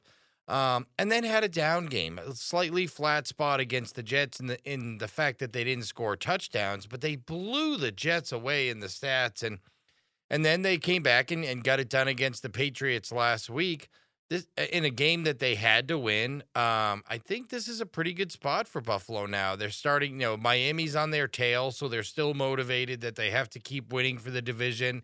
Seattle coming all the way across the country, west to east early again after 2 straight big divisional showdowns. If anyone's due for a letdown spot here, could be Seattle. I think the Bills are probably the right side. That's interesting. So you're saying the week before San Francisco, Seattle was in Miami? Arizona. At Arizona. And Arizona beat them. Overtime game. Yeah, okay, yeah. So that was it wasn't massive travel. But remember, that was the 1,000-mile one we were looking at, right? So it was 1,000 miles for Seattle, back home, a war against, I guess they came back, but a tough rivalry game against San Fran, and now across the country again. And they have the Rams on 1 deck o'clock start after this game.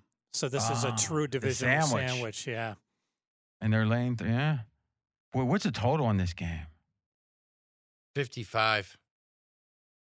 I mean, it's funny. You would go a whole season without even a 50, right? Some seasons. Certainly in the 90s, there wasn't a bunch of 50s out. I think in 1993, the average, I'm not certain, but 37s were like commonplace. Well, everywhere. 37 was the key number. Yeah. 44 was the high. The only key number, I didn't know any key numbers above 44 back then. Because they wouldn't deal them, 44 was like, oh, man, that's 44. Forget that. Right. And it's a different game. All right, Fez, what you got? Yeah, so I'm on Buffalo as well for the sandwich spot. And I do think, Matty, you bring up a great point. That whole Tuesday, Monday, Sunday dynamic, I think that really threw Buffalo off. They have to play a Tuesday game and then only 6 days before they played Kansas City and they don't cover, and then only 6 days off before the Jets, and they should have covered against that Jets. And I think that really has this team undervalued because those are 3 straight games they didn't cover in a row where they didn't be able to put their best foot forward. Because of that, I think Buffalo a little bit undervalued. I like the Bills. But this is one of your 5 best picks. So is it just a matter of Seattle's overvalued or overrated and Bills underrated? Is it a pure value play? It's a situational spot against Seattle. Which is what? Same thing as Matty said? Yeah. Different. Okay. Yeah. All right. I just think could it be deceiving that the Bills play 2 really, if we call New England's offense currently bad, and I think that's fair, is it maybe a bad, we know the Jets are bad on offense. Is it possibly that we're thinking Seattle or Buffalo's defense is better, but it's the 2 teams they played? Yeah. Yes. Uh-huh. Speaking of the total, Dave Essler, Diamond Dave, Uncle Dave, some call him, but he wins like Diamond Dave. He's got the total on this game. Let's listen. 3, 2, 1. I can't wait for COVID to be over to get the Diamond one out here. Maybe him and the Hitman at the same time. They both don't have an ounce of fat on them. I bet they both have body fat below 8%. Yeah. Goes to show you, thin isn't always good. I mean, when you're translucent, not good. What causes that? I'm talking about the Hitman now. What makes your skin see-through? Imagine not getting enough sun. Right. I mean, he might wrap up in one of those suits like you do with COVID to go into make your bets. He tells me he golfs. No, he's talking about video games. No, he sent me a picture. There's no chance he sent me a picture. Matt, when he comes out, we got to get you to meet him because what you're going to say that he doesn't. Was he on the golf course? Yeah. And could you see it through his skin? He says he shoots like 110. He says he's the worst golfer. Which means he's out there a long time. Yeah. Then why would he? Isn't it interesting? I've been calling him the translucent one for a while. When did he send you this picture? Just like the last week. Yeah. He's trying to show that I don't know. He's trying to say, I don't want that branding. I don't know. I think it's going to stick. The other double like. Oh, the noodle arm, Matty Holt. You've come around on the noodle arm. You want to apologize to me publicly? Did I ever call him noodle arm? No, you kept saying how bad Drew Brees was. And I said, I don't know. The numbers say. You go, did you see him try to throw that out pattern? Say, I don't know. I don't know what he needs. I'm not a scout like you guys. I just look at stats. What you got in this game, though? I think the defense here for the New Orleans is what's most overrated. I mean, underrated. Everyone talks about Tampa Bay's defense. So you think it's underrated? Yes. Because it's the season. let's agree. For a long time, the Saints' defense has been discussed as a real disappointment. But you're saying after people recalibrated, they've gotten better. I think they have gotten better, and I think they've played better as the season's gone on. And one of the interesting stats is that in terms of points per game allowed, they're still only 23rd in the league. But in terms of opponents' yards per game allowed, they're number 8th in the NFL. So this is a defense that certainly has outperformed the amount of points it has allowed all season long. And I think at the end of the day here, we're going to have some new pieces, not necessarily some new pieces, but you're going to have to fit Brown in somehow in the dynamic of this offense. Godwin coming back. You have a lot of guys that expect the football. Who's exactly going to play which situation here? Who's going to play the slot? Who's going to be the speed?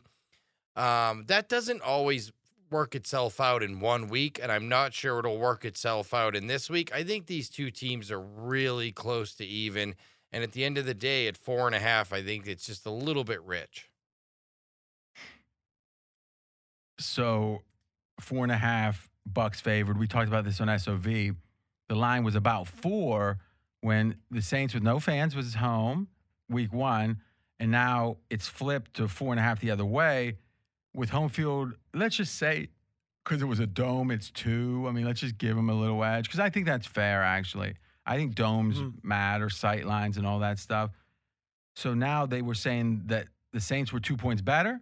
Now they're saying the Bucks, who don't have a great home field, are what? At least 3 points better. So 3 or 3.5? Yeah, there's been a 5 to 5.5 point net adjustment. What's your power rating say? 2 points different on a neutral. No, but what I'm saying is I want to know. 3.5 Tampa Bay would be my number.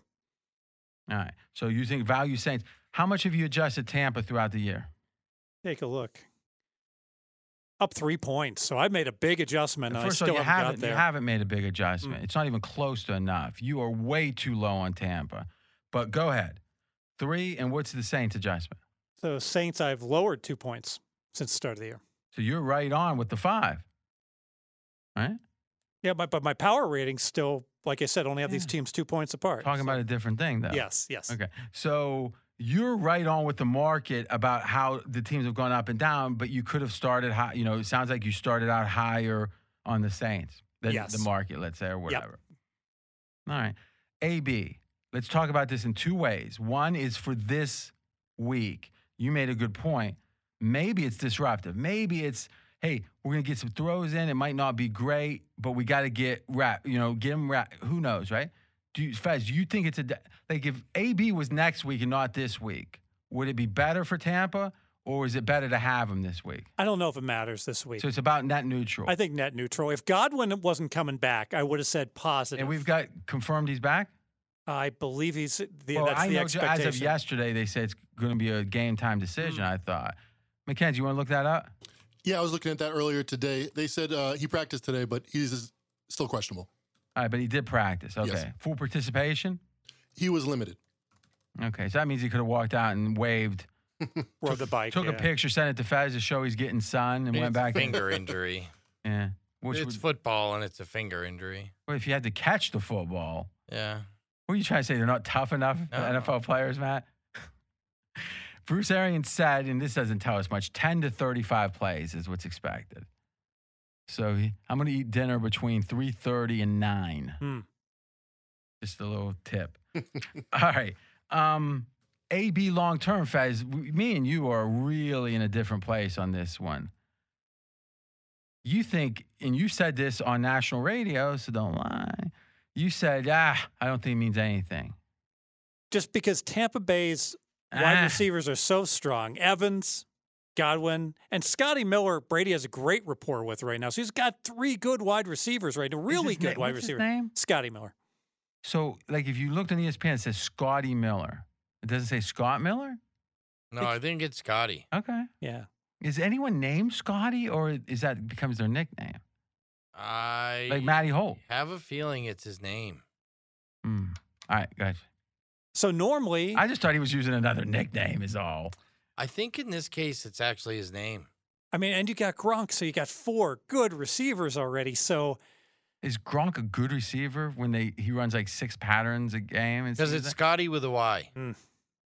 Here's what I would bet you. I would bet you on his birth certificate it doesn't say Scotty. And I'm not sure we could even find out. But that's what I mean. It's funny. The NFL will, like you think about it, there's a lot like Magic Johnson's name's not Magic. Yeah. Right. So, sure. But go ahead. I don't think. So I can't think of another team that has so many good receivers already. And now. Yeah, I got it. Yeah. Wrong. Here's why. Matt, you can grade this one. There's certain positions that there's redundancies. And the analogy would be how many, or the criteria or criterion would be how many do you need? You need one quarterback. Having Joe Montana and Steve Young. Now, it's nice to have a backup. It creates redundancy. It makes it where it's low risk if someone gets injured. But you only play one quarterback at a time. You have two running backs maybe at a time that matter. How many receivers matter? Steve? Well, ideally you have 3. Or even 4. Yeah. But the third really matters. Mm-hmm. So now what you're saying is literally this is a starter. AB is a starter. It's not a backup. He's not Le'Veon Bell. So now the question is, where's the weakness? Because we know that most teams have, at least good teams, have a good cover corner, one at least. Mm-hmm. And thus, good coaches, any coach, can double team. So isn't the third guy the most important guy?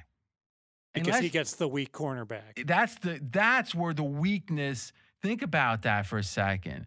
I mean, it's just like in the NBA, right? Is if you just have, they can stop the one post guy, but sometimes things are redundant and sometimes they actually create exploitable matchups. And maybe that's why Scotty Miller's having such a good year, because everyone's paying attention to Evans. Imagine what AB's going to do in that spot. Yeah. Mm-hmm. I don't know who's going to get the catches, but I know him being on the field, they're going to be saying, maybe we should double AB. I mean, is this I don't know who the third best receiver is here, but aren't they the third best receiver maybe in NFL history on a team? Yes, if AB plays at his level, absolutely. Not even close. Well, do you agree with me that third receiver really matters? Let me ask you more generally, how big do you think AB is?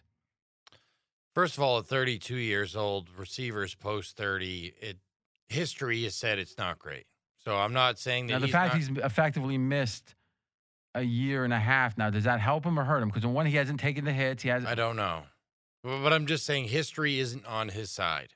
32-year-old receivers don't normally start to don't have great years.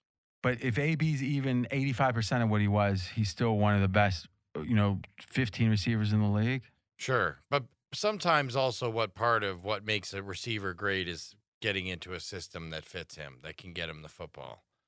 And now Mike Lombardi said that AB really is built for the slot. And especially as he's gotten a little old, let's say he's an Edelman type, but just he's only 5'10". He's the same height as Edelman. Okay, that's interesting. But let's be candid. In Pittsburgh, a lot of long balls. I mean, and again, he was so good he could do it, but maybe his drop off in physical skills would prevent him from playing that style, but they got the outside guys, right? So do you doubt that he's physical, like where Edelman was 2 years ago versus AB now? Wouldn't you say that odds are, we're only speculating, but odds are AB's probably at least a physical specimen that Edelman was a couple years ago when he was younger and better? Sure. So Edelman was good inside, right? And really good? Yeah. And do we think AB has less skills than him? Because AB's a great catcher. AB walks over Edelman. So I think you're right. His skills could have dropped a lot, probably have, but for this role, maybe it's enough. Yeah, maybe. Yeah. Well, that's what we're trying to do is figure. But I also don't know that it's a dramatic increase to their offense, even if he fits into that offense and he catches 3 to 4 balls a game for 45 yards a game, and it helps free up Evans and Godwin for deeper balls. That's great. But the days of Antonio Brown coming in and catching 150 yards, they're gone. And at 32, history says they're long gone. I agree. I just think, and the theory about the time off could hurt you is they say if you get out of shape, so again, he didn't get out of shape like the pot belly, but NFL, I don't know. NFL receiver shape. Exactly. It's hard to come back, here's what I know. Brady's going on a limb to get him. And there's no risk. Even if he doesn't work out, there's risk to Brady's reputation. because you could say he doesn't care about domestic this and that, and the guy's got some heat. You know, the guy's got a foul, as they say, on him. So let's just say this, I don't think a lot of girlfriends of guys that watch football are big fans of AB. Sure. Right? So, and Brady wants to be a business. Like TB12 supposedly is his goal. So he's saying, I think this guy's good enough that I'm going to take the reputational hit if he screws up again. He's living in his house, right? Is that the story now? Oh, I didn't hear that. Yeah, he's staying with him. Wow. They're bunk buddies. I mean, Brady's taking a big risk here. And I think it increases the chance that AB doesn't mess up because he's going to feel that. And I'll tell you this as a Steeler fan, and I'm going to admit this because there's probably tape on it. Oh, okay. That's interesting. Edelman was 32 when he won the MVP in 2018. Boy, Edelman's 34 now? Wow. I guess it looks like it.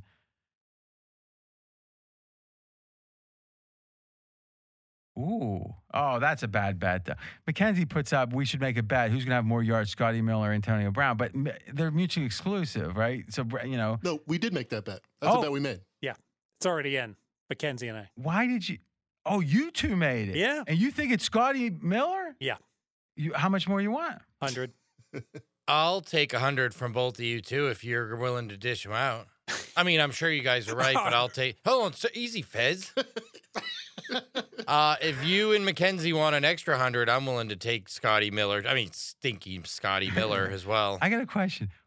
Why are you acting so weird right now? It's like I don't rat Fez out when he gets good bets, and he tried to jump on me right away. So you think you have a really good bet? Oh, yeah. I think I'm going to smoke you guys if you give it to me. I'm done. But, I mean, look, you guys thought you were going to smoke me with Seattle, and I just held by my personal beliefs, and Seattle whipped them. Us mentioning the win once wasn't enough? All right. So, you know what's funny? When I beat him, I purposely try not to do too much because I don't want to hurt his ego because he has a huge ego. But he's like, I'm going to mention it 3 times. How did you do on your green button? I just want, because you guys said you want more, Fez, I wanted to take them more. I'm trying to think about the bet. So here's the bet. Who will have more yards from now to the end of the year, Scotty Miller or Antonio Brown? Yeah. Okay. And we're talking about passing yards and reception. Receiving yards. Okay. Receiving yards. Yeah, passing yards and reception, yes. Okay. All right, so Mackenzie, what's your thinking? Because I think you've got the obvious side. I would have thought it was right if Matt didn't act like he had 5 kings in his hand. If you're like, wait, there's not 5 kings? 6 queens. I thought it was a stupid bet because my theory is if Brown's getting time, it means Miller's not getting time because you can't put 4. Now, the other thought would be what happens if these other 2 are injured, so that's the 3rd receiver. I don't understand. And we're not counting the yards up to this point. Nope. So, what's your fear on this bet, Mackenzie? I don't have much fear on it. I mean, does it worry you? Does it worry you when a guy named the Vig is so anxious to book more? It does give me pause. I was not expecting that. It doesn't seem like it. I was not expecting that. Faz, what's your thinking on it? Tampa Bay's #1 receiver right now, Scotty Miller, with 400 yards. He's got more than Evans. He's got more than Godwin. Yeah, okay, Godwin's only played 4 games. Injured. Yeah. Not much, though. Evans been in there most of the year. Evans played all 8 games. Yeah. So let me ask you this question. In the slot, is Scotty Miller a slot receiver? I believe Godwin's the slot receiver most of the time. I don't know where they run Scotty Miller. Scotty will be the slot because he's 5'9". He is the Tampa Bay Edelman. Edelman, okay. Yeah. But Edelman wouldn't be Edelman if it wasn't for Brady. Hey, well, maybe Scotty Miller wouldn't be Scotty. Nobody ever heard of Scotty Miller? Now, unfortunately, Matt, I'm going to have to charge you they call this a towel tax. You have a towel, which scares me a little. I'm going to give you one chance and one chance only to give me a plus price. And it's not going to be plus 110, no, plus 120, no. Give me the price where you still think you're getting a good bet. And I'll say yes or no immediately. But I think we should make a real bet if we're plus going. 150. Okay. Your 3, my 3 versus your 2. Bet. Okay. All right. So explain to me the rationale at this point. Our bet's in. Regardless, look, Godwin played 4 games. Uh-huh. Mike Evans played all 8 games. Then people talk about him being hurt. this guy is Tom. First of all, Tom Brady doesn't throw it deep all the time. He throws like the Tom Middleman. But you don't think Brown's going to be in the slot?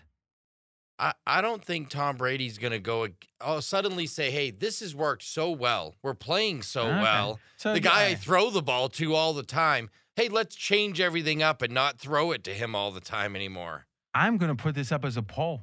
Okay. I bet. Your side will definitely win. That's what I'm saying. And I wasn't saying that is the answer. I'm saying it will show how this could be a really good bet if you're right, because I bet it's people are going to think, because I'm asking the question, they're going to want to go with I'm going to have to think of how to ask it. But if it was just an honest answer, just sitting here talking, hey, who do you think is going to do better? I bet it's 80-20. Yeah, who's little Scotty Miller? 23-year-old, 5'9" super receiver for the Tampa Bay Buccaneers. Is that his name, Little Scotty Miller? I don't think that is now. All right, Fez. So that was your thinking? Yes. Okay. Look at Fez. I think the mistake you guys are making is I think he's going to take his snaps. That's what I think. That could happen. That's why I thought it was a bad bet. But I give you credit for giving me a nice price. Sure. Because if you would have came in at 110, I still might have wanted it, but I would have been offended at it. So thank you. All right. One more point on this game. Yes, quickly. Red zone proficiency. New Orleans has been unlucky. They've scored 62. Now, I haven't heard you use this before. Where'd you get this? Like, what do you mean you don't just shrug? Like, you don't look at red zone proficiency. Well, you talked about field goals versus touchdowns. Yeah, which I love it. And I'm not saying if I'm the influence of the product, I just want to understand. Yeah, so that put the light bulb on me. And it's like, yeah, I really like that. And red zone efficiency is very comparable. You're going to get very similar stats. And it's easier for me to look up.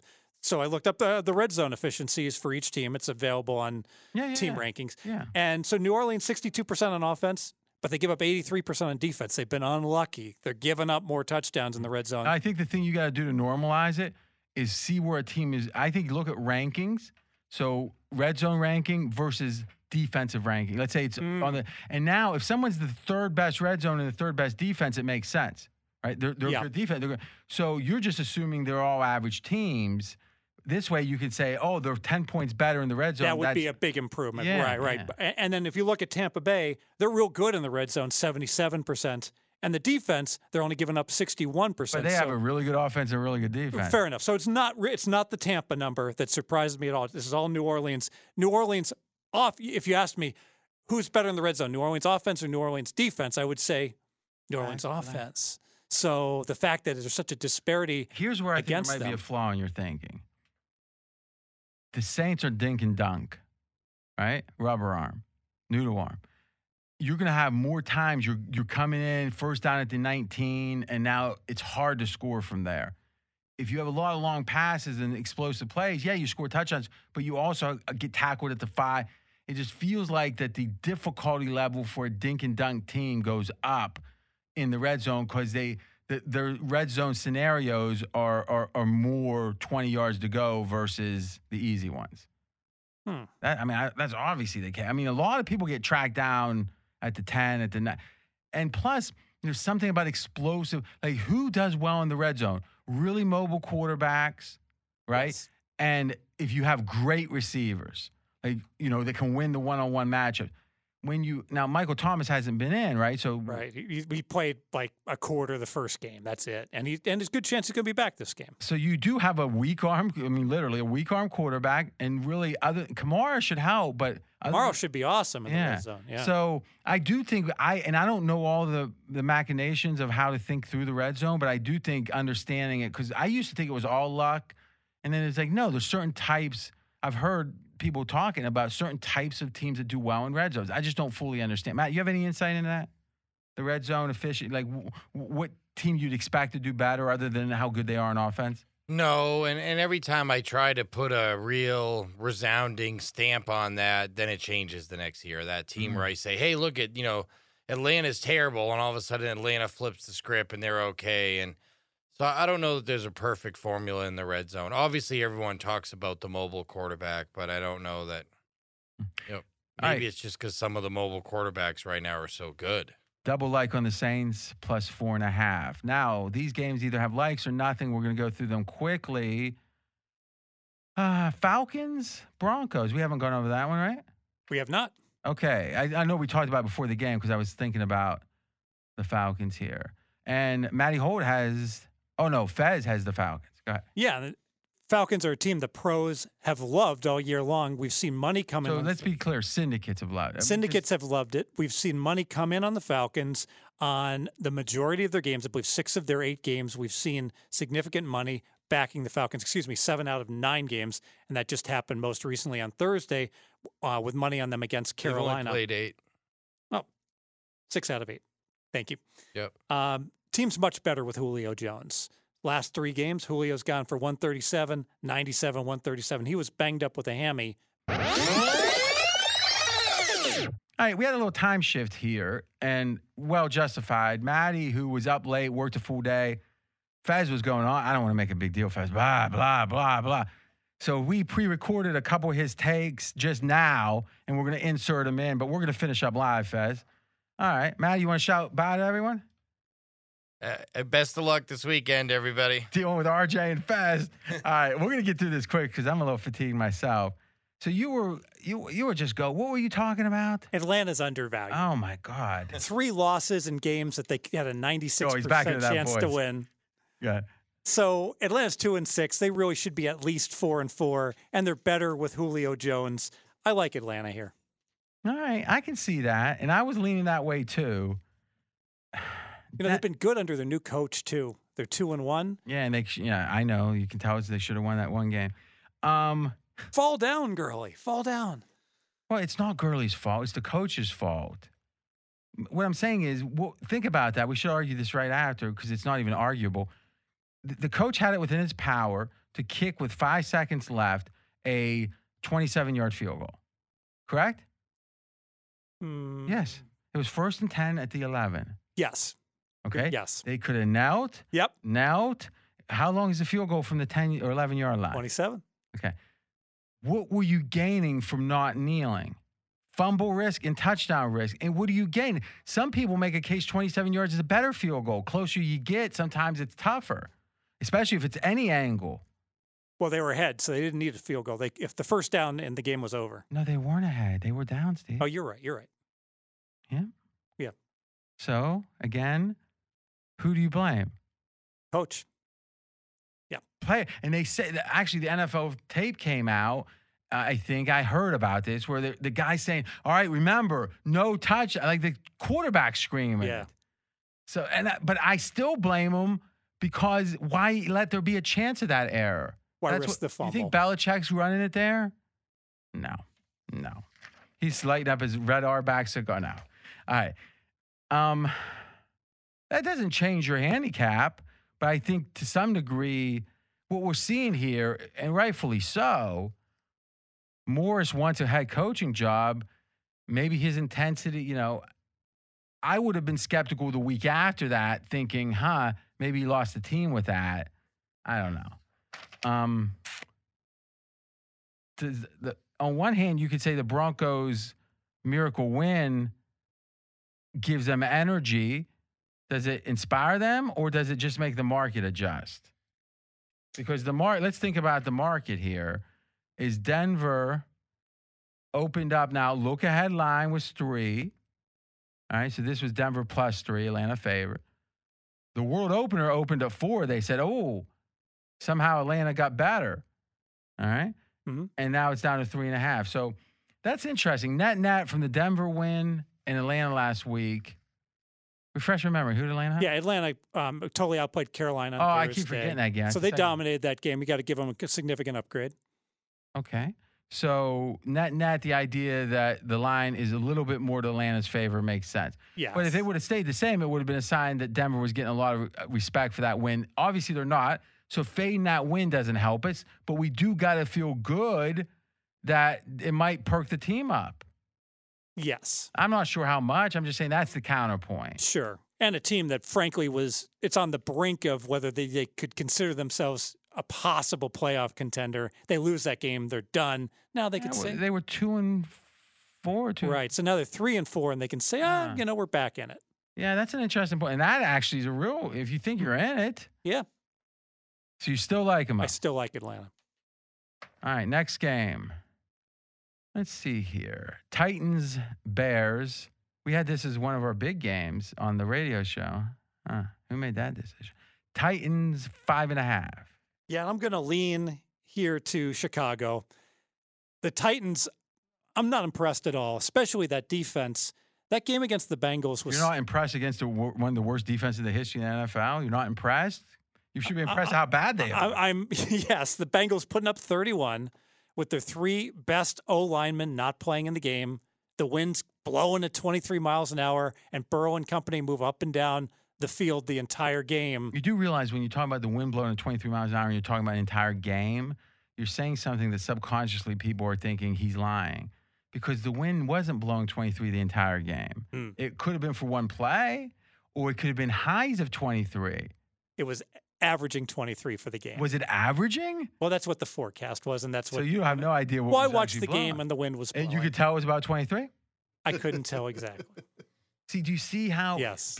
And people might not even know why they think that guy's full of shit, but that's what they think. You're saying things that just humanly you couldn't know. It was a windy day in Cincinnati. Let's harken back to 1978. It was on the coast of California. It was a windy day. In fact, it was 23 miles an hour exactly at 12:13, and that's when Fred Huggins walked into the club for the first time. I knew the wind because, well, I was watching outside out the window, and I could tell. Oh, go ahead. And there's been many games at Tennessee that I can look back on and say, you know, like the Pittsburgh loss, you could argue, hey, they missed a field goal It's funny. at It's the end. like we record him, and he starts back up right with the same voice tone as if nothing else was said before. Is there anything I could do right now? If I, like, dunked your head in a toilet. That would do it. But would you come back with the exact same voice? Sorry for the delay, but allow me to continue. Let's talk. Matt's gone. Relax. Talk. I know he intimidates you. That Steeler game. It's actually probably the other way. I appreciate it. Oh, is anyone going to say that? Is Matt going to hear that? The +3 turnovers in the Steeler game. You're just right back to it. Can you talk in any other voice? You don't know how? You don't talk like this off air? I don't know what's going on. You don't know you're talking different? No. But right now you're talking like normal. Let me try to keep Let's go one topic at a time. Steelers game. Okay. So Titans, Steelers. What was your observation? The Titans got +3 in turnovers, yet they still got down by 20 in that game. So you're saying the score was better. The fact that the score was so close is deceiving because they had a benefit from all turnovers. In fact, it's an indictment that they even lost the game. Exactly. But Any other topics? Just the first 5 games. We've been talking about this all year, how the Titans had 4 close wins against losing All right, so you're teams. saying that every result almost, except this last one, has had there's been factors that made it look better for the Titans. Winning close games, which you're supposed to win half of them, but they won them all, right? Yes. Also, Pittsburgh game, they should have got blown out, but with turnovers, it looks like, it was a close game with the only undefeated team. Yes. So I'm all ready to make a big bet on the Bears. Well, hold on. I know you want to go with your continued story here. I'm all ready. It's like you actually have that phrase ready because you're acting like you're giving us your thinking, but we actually are breaking it up in a way that those conjunctions don't necessarily work. You'd be like, you pick it up. It'd be almost like, and then I said, but it's like you didn't just say 2 sentences. Just talk. I also would add in the Buffalo, right? Didn't we agree that the Bills were in a very disadvantageous position, having not known who they're going to play? So now, and even though, let's think the Titans look good. I mean, that's the game. People were skeptical of the Titans with all those close wins. When they beat the Bills, there was a little change in thought. I mean, remember Tennessee was at points was 2-2. The market thought Tennessee and Pittsburgh were even teams at various points. Right? Yes. I don't think they think that now. So I make the case Tennessee's been massively. What would the line be right now? Pittsburgh at Tennessee. And you're looking, take a minute, look at your power. What do you got? Pittsburgh -2. Boy, that seems like you got you just don't believe in Pittsburgh, do you? They just keep beating your ass. You don't believe it. I have Pittsburgh 5 points better. So it would actually be Pittsburgh -3.5 on my power ratings. Okay. So you're saying the line will close didn't Tennessee close the favorite against Steelers? Why don't you look it up on your sheet? I wonder how long it's going to take to even find the sheet. What week was it? 6? I don't know. I'm asking you. You know what we should do, Mackenzie? What's that? In fact, let's do this. Let's create a grid, and all it has, it's one of those horizontal. You don't think it's week 1, do you? -1. Tennessee -1. That was the close? Yeah. Yeah. So you're saying there's about a 4-point adjustment, which feels right. Yeah. So just create a grid. So we have a thing where we have the open, like 10 different points of the line during the week that Mackenzie does, starting to do real good work on. And we print it up for every week so we can just look at the line instead of guessing. Now, Steve struggles with having it in a place he can access. But you almost done, Steve? Now you're going to put it in there. That's interesting. Now's the time. So here's what I would like, Mackenzie, is you can do a grid where they have all 32 teams down one way and then all 32 teams down the other way. Oh, no. All 32 teams one way, let's say on the vertical y-axis, and then the 16 or 17 weeks on the X going left to right as the columns. And then literally what it will say for Pittsburgh is at, wherever, if they're on the road, the other team will be at home against them. And then when we're saying when was that game, if that's the cover sheet of the printout of all these, we can quickly go to the team, find when it is, and flip to that page. I love it. Cool. Actually, a good site did a version of this you might want to just leverage. He's not as well known, but he's known, but he's not like Football Outsider. It's called Football Perspective, and I would recommend it. Chase Stewart is the fellow's name. He's always been nice with me. I've never met him, but on Twitter. And he did one where every year he puts out like a good one, so we could, for people to use and print. Yeah, I'm not sure if that's the one I saw, but I remember preseason I saw the grid of all 256 That's games. Fascinating. Okay. Any other stories? None worthy of this amazing podcast. Wow. Let me ask you this. Who did you think was going to be interested in that? When you say I thought it was just. But you do realize you're talking here for the audience. Yes. You're talking point. As Fez Jr., you're talking for Mackenzie. Me. Nobody but what's me. funny, though? You're a good-hearted person. Appreciate that. I didn't say anything about you, Steve. No, you didn't. No, you have a good heart. You got to dig, but it's in there. I believe it. Just get past all the money. Anything else in this game? Yeah, so why am I not betting the Bears? So you think I'd bet that? No, go ahead. Well, the Bears O-line has some significant issues. Their center got hurt during the Saints game. And is he out? He is questionable. Okay, so it may be a non-factor. Calf injury. Maybe a non-factor. It may be a non-factor. They have cluster injuries at tackle. Their tackle Massey's out. In the mic? I don't know why. Their backup tackle Springs is out as well. So they got one healthy tackle on their squad right now. So cluster injuries on the O-line. That's an interesting point because you might say a backup doesn't matter. But when the backup was going to be a starter, it's like the second starter, another starter's out. Right. So they just brought in a tackle from their practice squad that they brought up. So Bears are really hurting. What else could they do? Yeah, nothing else they could do. So the Bears are really hurting on the O-line. That's why it's just delaying. Steelers, Cowboys. This is a tricky game because we don't even know on Wednesday who's going to start for the Dallas Cowboys, and none of the options are good. Dominic DiNucci, just kidding, Ben DiNucci, obviously. Wasn't the best option last week, but the fact that DiNucci has been demoted and the options left, whether it's Cooper Rush or there's just no good options at quarterback for the Cowboys, and I don't think it's an advantage to them. Some people are saying, hey, they're keeping it tight to the vest, and that's going to be their advantage, and Pittsburgh's not going to be able to prepare for it. The idea in my mind that a top 5 defense can't prepare for a quarterback who shouldn't be playing in the NFL, I can't really totally buy into that. And for that reason, I have to stay away. Do you believe, and I believe, that Dallas has pretty much given up on the year? The rivalry with Pittsburgh and Dallas is weird because they only play every 4 years. Yeah. But they played in Super Bowl 10. They played in Super Bowl 13. They played in Super Bowl 30. When I grew up as a Steelers fan, I hated the Cowboys the most, because they played 2 Super Bowls against my team when I was a kid. Do you think because of that, it perks Dallas up? Maybe. And the Steelers are coming off their big, game of the year against Baltimore. After Tennessee, which was another big game too. That's right. So they're supposed to have a letdown spot, and it's a big number. But gosh, if Dallas really is giving up, I mean, yeah, and that's the question. I think it perks them up. And, what I'll say is Pittsburgh, Tomlin, you can never be surprised at the games they come out flat. That's right. Because, especially on the road. Yeah. Do we look at maybe, here's the question.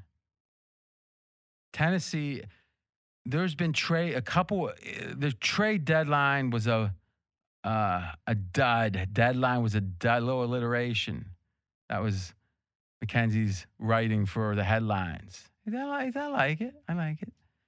And I believe that the trade deadline, though a dud, tells us a lot about who's buying, who's selling. Because you're buying if you think you have a chance to win a Super Bowl, usually. You're selling if you don't think you do. So we talked about the 49ers sold linebacker Alexander. Saints were buying. Now, remember, COVID makes it where most of the time these players can't play that first week, but mileage may vary, as they say. So thumbs up to me for the Saints. The message was sent. Thumbs down for 49ers. And Westgate, amazingly, off that news, it seemed, moved the 49ers from 40-1 to 80-1. Now, maybe it was corresponding around the Kittle thing coming out even worse, though I think it was generally, maybe, I don't know. But no other books moved, so it strikes me that it wasn't something that obvious. They were saying this 49ers team is selling. How could they? They're gaining nothing from losing Alexander this year. Nothing. Saving some money. And they got a bad cap situation next year, which is why a lot of people think Jimmy G will be gone. Like, he will never play another down for the Niners. There's people out there who would probably take 50-50 even money on that. I bet you wouldn't have thought that, Fez. I would not have. But his contract is set up where it doesn't hurt him this year. But they probably get to trade him, in theory. Right? And the theory is Matt Ryan might be the guy. That'd be interesting. Because the more that it comes out, they really wanted Tom Brady. They really wanted him. Now, here's what I find fascinating. And the ownership, apparently, of the 49ers vetoed it. Here's what I find fascinating. All along, and maybe Mackenzie could actually add something interesting on this, all along, Kyle Shanahan wanted Kirk Cousins. Even when they traded for Jimmy G, they thought he was going to be a backup. And he played so well during that 5-game winning streak, they just said, we got to go with it. And then he signed with Minnesota. The contract for Cousins is not great. It's not horrible. Because Cousins what's his QBR? It's like he was 9 or something last time I looked. He's 26 this year. No. You sure? I was just updated it. You know what's funny? Maybe I was looking at expected points added, which, again, I don't know enough about that stat yet to assess quarterbacks. And I also was looking at Pro Football Focus. See me the Pro Football Focus ranking on Cousins' plays? All right, what's that? I think that was 9, too. It's funny. Kind of interesting. I'm going to dig deep. QBR is good. I want to have one thing with it. I just got to figure out what that is. Pro Football Focus actually does a hell of a job with quarterbacks because they come out with, and I get this every year when I subscribe, Steve, they come out with a 300-page book on quarterbacks. So they got data vids, they got every situation for every quarterback. That might be something you might want to do in the offseason. Maybe, I don't know. Oh, 9, exactly right. Huh. So I'm just saying there's different ways to look at it. But I like QBR. I'm not going to lie. I think I might have been a little too slavish to it. But imagine Kyle Shanahan says, because listen, Minnesota's rebuilding, whatever you want to say, they're not going to be like a Super Bowl contender next year, but they're paying him out the wazoo. What do you think about Shanahan saying, we'll trade you for a pick swap? So it's effectively, we'll take the contract. Whereas if you cut, it's worse, right? I think it is where I got to know in this offseason, I got to dig into the cap. But so Fez, finally, last words on Titans Bears. So I'm going to lean to the Bears. I'm not going to bet the Bears just because that O-line looks to be in shambles right now. And unless we get a better injury report on the Bears, I'm going to have to pass. Okay. And we actually went off on a diatribe of parenting, so we threw it at the back. But we might have doubled up there. And now I'm thinking about it. I think you did already go out on that. But no worries. Let's keep going. Vikings, Lions 5.5. We had the Lions last week on a bet. What you got here? Yeah, so Matthew Stafford, COVID tracing. So he missed practice today. Yeah, you're speaking normally, I think. I am now. So this line was 4, and now it's 5.5, which if Stafford was out, he's about a 4.5-point adjustment. So the expectation is Stafford's still going to play. Let's keep this simple. Is it Lions going up a point? 1.5 now. Really? It's 5.5 now? Yes. Okay. It went up a point when it reopened. Yes. So the odds makers brought it up a point. Yes. Betting markets brought up another half. Yes. The theory is that there's not much of any chance of Stafford not playing because they wouldn't be a high. First of all, this wouldn't be the hybrid. I think it's just saying there's a disruption. Mm-hmm. He didn't practice, whatever, distraction. We're going to put a tax on it. Yeah, and it seems like a high tax to me if Stafford plays. So not through key numbers. Yeah, that's certainly the case. But, Detroit got blown out against Indianapolis. But I liked some of what I saw from Detroit. It was a little bit of... When you're a 3-point dog and you lose by 21, was it? Right. It's hard to spin that as things you like. Right. Bad that you lose by 21, but Detroit late in the third quarter was down 6, and then boom, back-to-back turnovers, and they were down 21. Stafford threw a pick 6, and it was over. So what did you like? The fact that they were competitive. They were down 6 driving at the end of the third quarter. They were in the game. What I didn't like is Galladay got hurt, their best wide receiver, early in the game, and he's out for this game. So that's, a key loss for Detroit. I know. So what do you got here? So I'm passing. I got nothing. You telling me. All right. No, that was all right. I just think it's hard to say you like things when they're down. I think the way to say that is you can say, listen, they got beat bad. You should have led. I mean, it seems like Galladay be so important, getting hurt early in the game. You should have probably led with that, right? Yes. Because it speaks to the future, but also speaks to how we assess the last game. Yes. Right? And also, I would make the case that you could say the following. Listen, even with Galladay, how do you say his name? Galladay. Yes. Like Gollum? Gall, yeah. Wow. I wonder who would have a last name of Gollum Day. Huh. You know how like Shoemaker made shoes or whatever? I think the way to say it is, even with that, they were down 6 drive and end of the third, they were competitive up to that point. Then you're not trying to put some generic adjective on the whole game. They got blown out. They were bad. But for 3 quarters, they weren't. Yes. All right. Vikings, Lions. I actually like the Lions in this spot. And I think, look, they've been playing better. And what I do like about a game is when nothing changed but perception and then the odds changed. So in this case, hey, Matthew Stafford may miss the game due to COVID tracing, but yet him, his wife, his entire family have all tested negative now. And so there's a very good chance he's going to play. The game's on the board everywhere. So if we assume he's going to play, we reprice the game as if he's going to play, everything's fine. Why did it move a full point then? From the time the news hit, came down, came back up a point difference. So practice disruption doesn't worry you?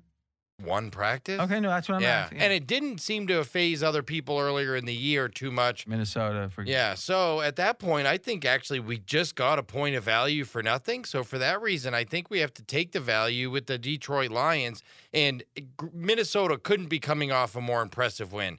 To get that steamrolling win, which even looked closer late over Green Bay, they're probably getting a little too much respect right now. I think this is a good spot for the Lions. Only thing that concerns me, and you can tell me if it does you, when you have a team that has a really bad record, like the Vikings win a real impressive game, sometimes it says, yeah, let's do this thing.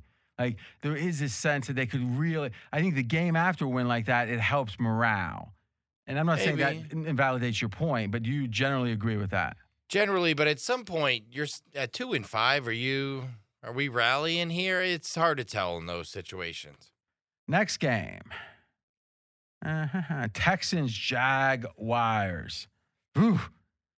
But somehow Texans 7, new quarterback. Rank it for me. Or give me a point adjustment. 4-point adjustment from the stash to rookie. I don't know if I'm pronouncing this right. Luton? And the fact that Jacksonville, their backup quarterback. Don't eat bread, gluten is Luton. Or it could be like if there's a riot, they're looting. Yeah. I don't know. Yes. The fact that the Jaguars aren't going with their backup quarterback, Glennon, They're going with the Oregon State rookie. Why is that? They paid Glennon big money. They paid him more than Andy Dalton got paid. They know what they got with Glennon, and I think they just want to give their 6th-round draft pick a shot to see what they got. And they're rolling with him. I don't think winning is a priority. They're rolling with him. They're rolling with him. What does that mean? Is that street talk? I just don't think Jacksonville. No, but what I'm saying is, like, I never hear you use that kind of idiom. Like, let's roll. Like, do you say that when you we got the wheels, man? Like, do you ever say that? No, we got the wheels. Yeah, never. Let's say that someone's dad had a really nice car. Oh. It's like, we got the wheels, man. Let's go out to the lake.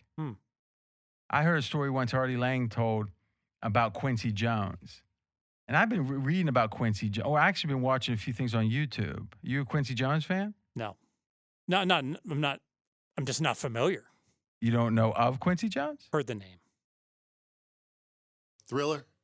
Ever heard of it? Well, he hates you. No, all love, man. All love. Yeah. Well, he's probably one of the most famous music producers of all time. And he worked with Frank Sinatra way back. And then he was the producer of Thriller. Michael Jackson. Yes. Can you place the album? How many songs on Thriller can you name? I'm under pressure now. I mean, there's Thriller. Trying to think of drawing a blank. Honestly, there's gotta be.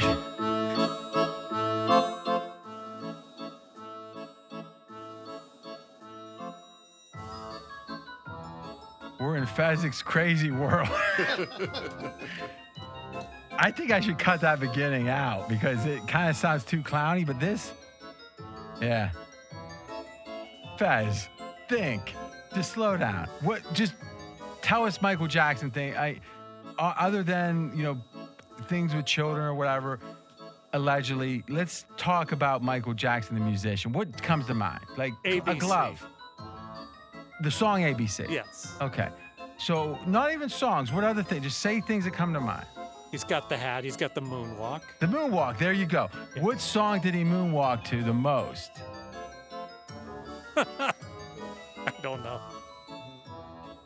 All right.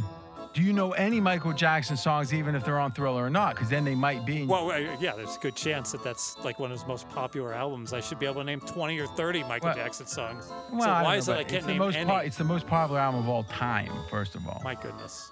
So I think it still is. Brain damage.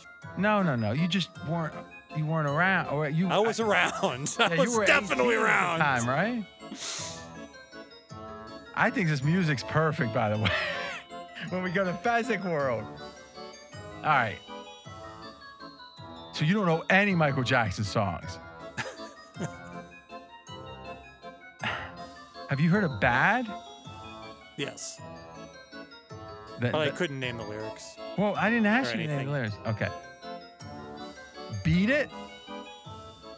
You've heard Beat It. Yes. Mary Jean, what's the... Mary Jean? What is that? Billie Jean. Billie Jean. Yes. I got one. Jesus. Do you see what I'm talking about? Billie Jean is not my lover. I believe it. Matt, do you see what I'm saying about that segment or the whole hour? Yeah, I see it. Just beat it. Could you? Just beat it. Tag that, please. Those are the moments we're going for. Just the beaten man going. Yeah, I won't even do it because I know enough. Even if I control the tapes, I'm not doing it.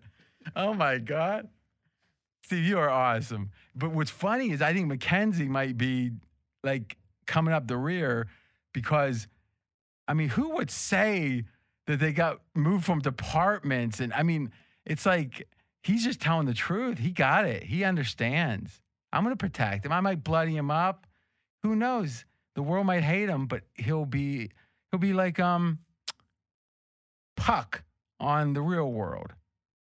Take your word for it. You were a big fan of Puck, right? No idea what you're talking about. What seasons of The Real World did you watch? What is The Real World? 0.0. Tag it. 0.0? What does that even mean? Would it be 0.0? Means I have zero exposure to the real world. Wrap that in.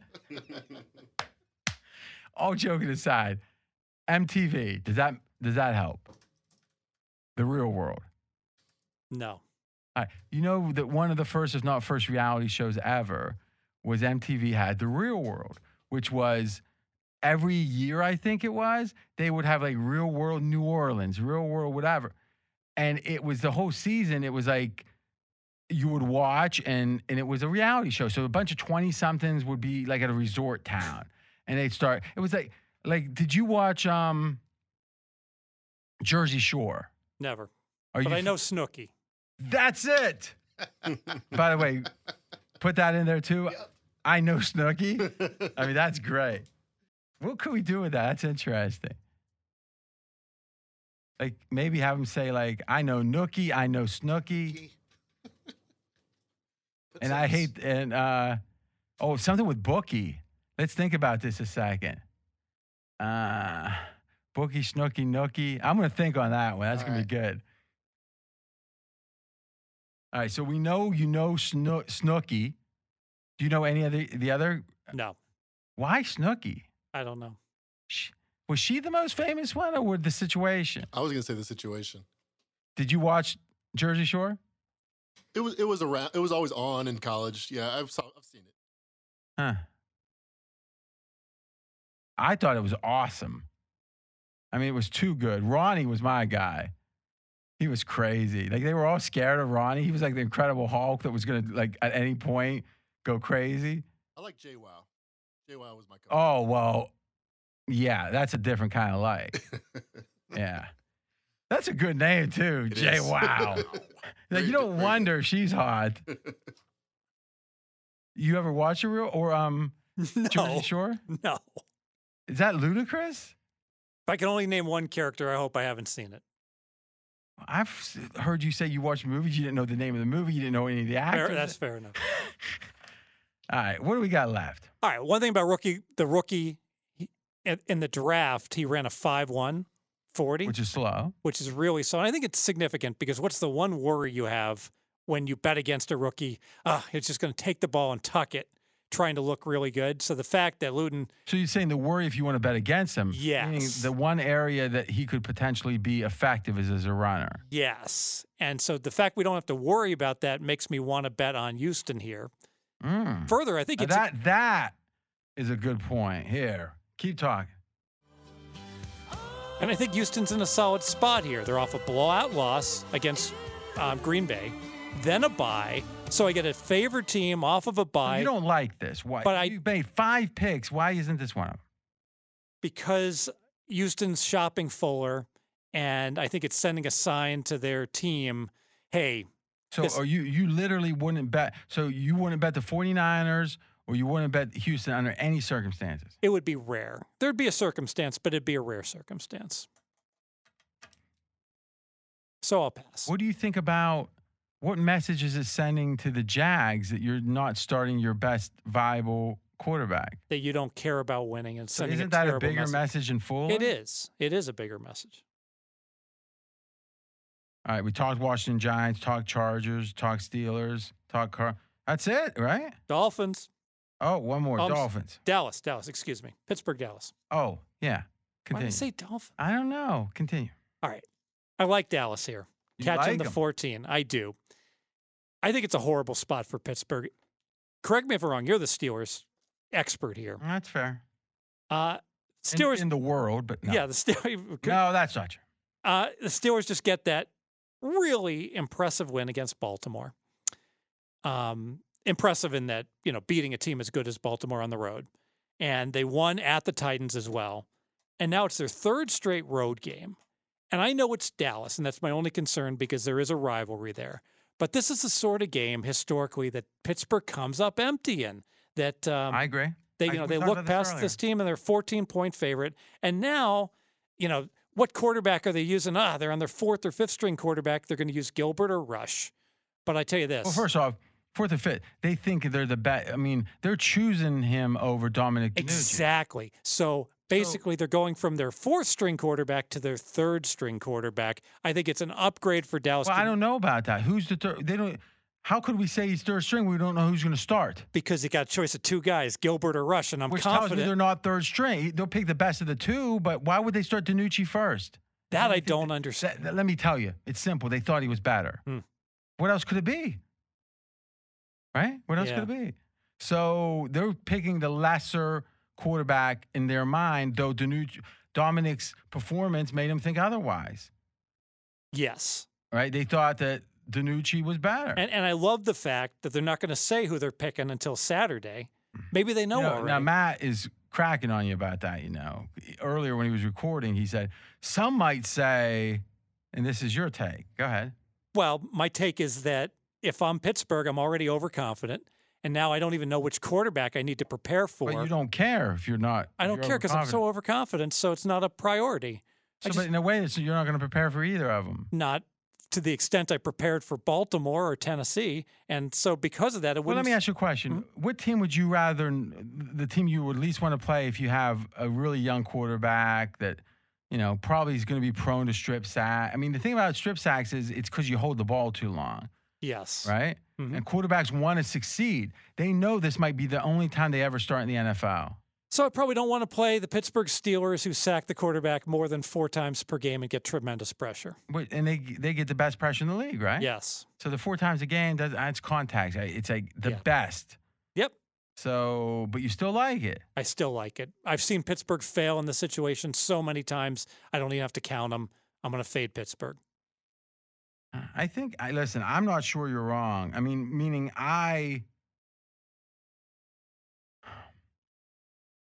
only thing, what's the up from Andy Dalton to one of these two quarterbacks would be what if Dalton's healthy? 4? 3.5. I would rather literally give 4.5 or no, give 4 and have Dallas plus 10 with Andy Dalton. I think everything works.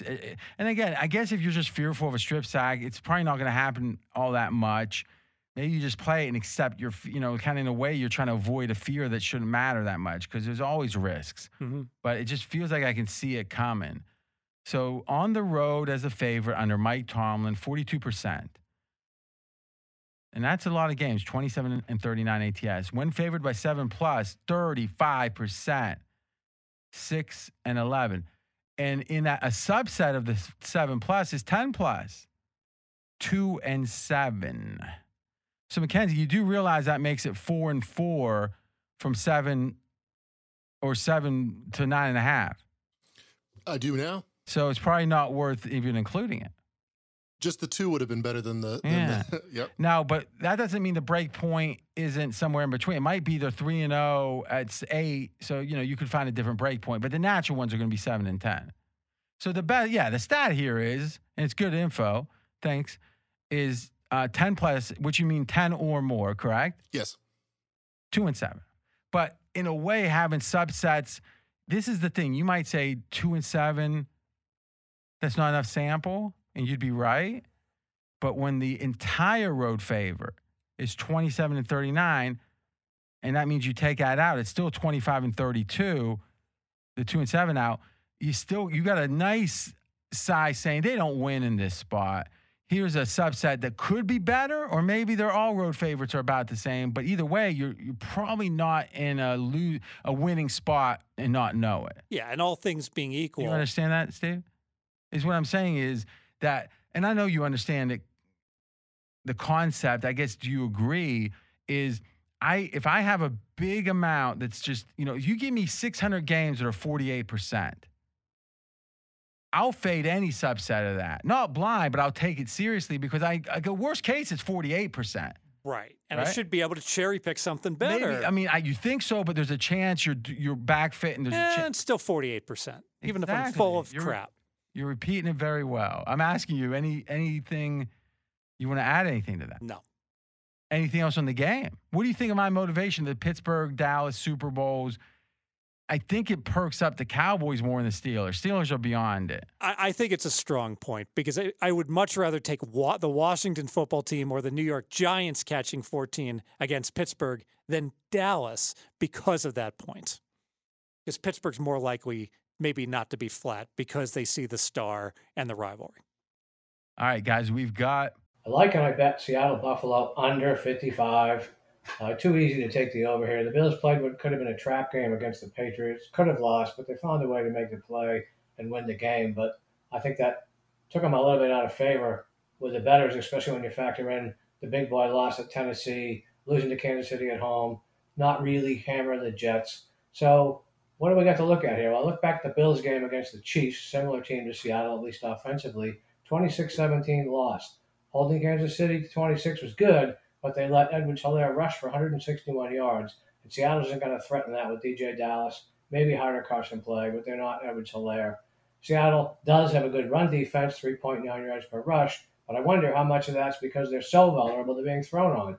Teams are only running 32% of the time against them, which is far and away the best in the league. The question is if Josh Allen is able to take advantage of that Seattle pass defense. So I go back to the KC game, and he was not. 14-27, 122 yards in that game. I don't think the Bills can score even on Seattle. They average 18 points per game over the last 4 weeks. Seattle has no reason to get margin. They're playing an AFC team. They got 2 division games coming up, one on short rest. Seattle hasn't had a game finished with less than 53 points this season. They're begging for over money. But Josh Allen may be the worst quarterback they've faced this season, and Buffalo may have the best defense they've seen. I trust Leslie Frazier more than Brian Dable. I trust Ken Norton more than I trust Brian Schottenheimer. Bills and Seattle off huge wins. Got to be a letdown somewhere. I say it's on the scoreboard. Bills, Seattle, under 55.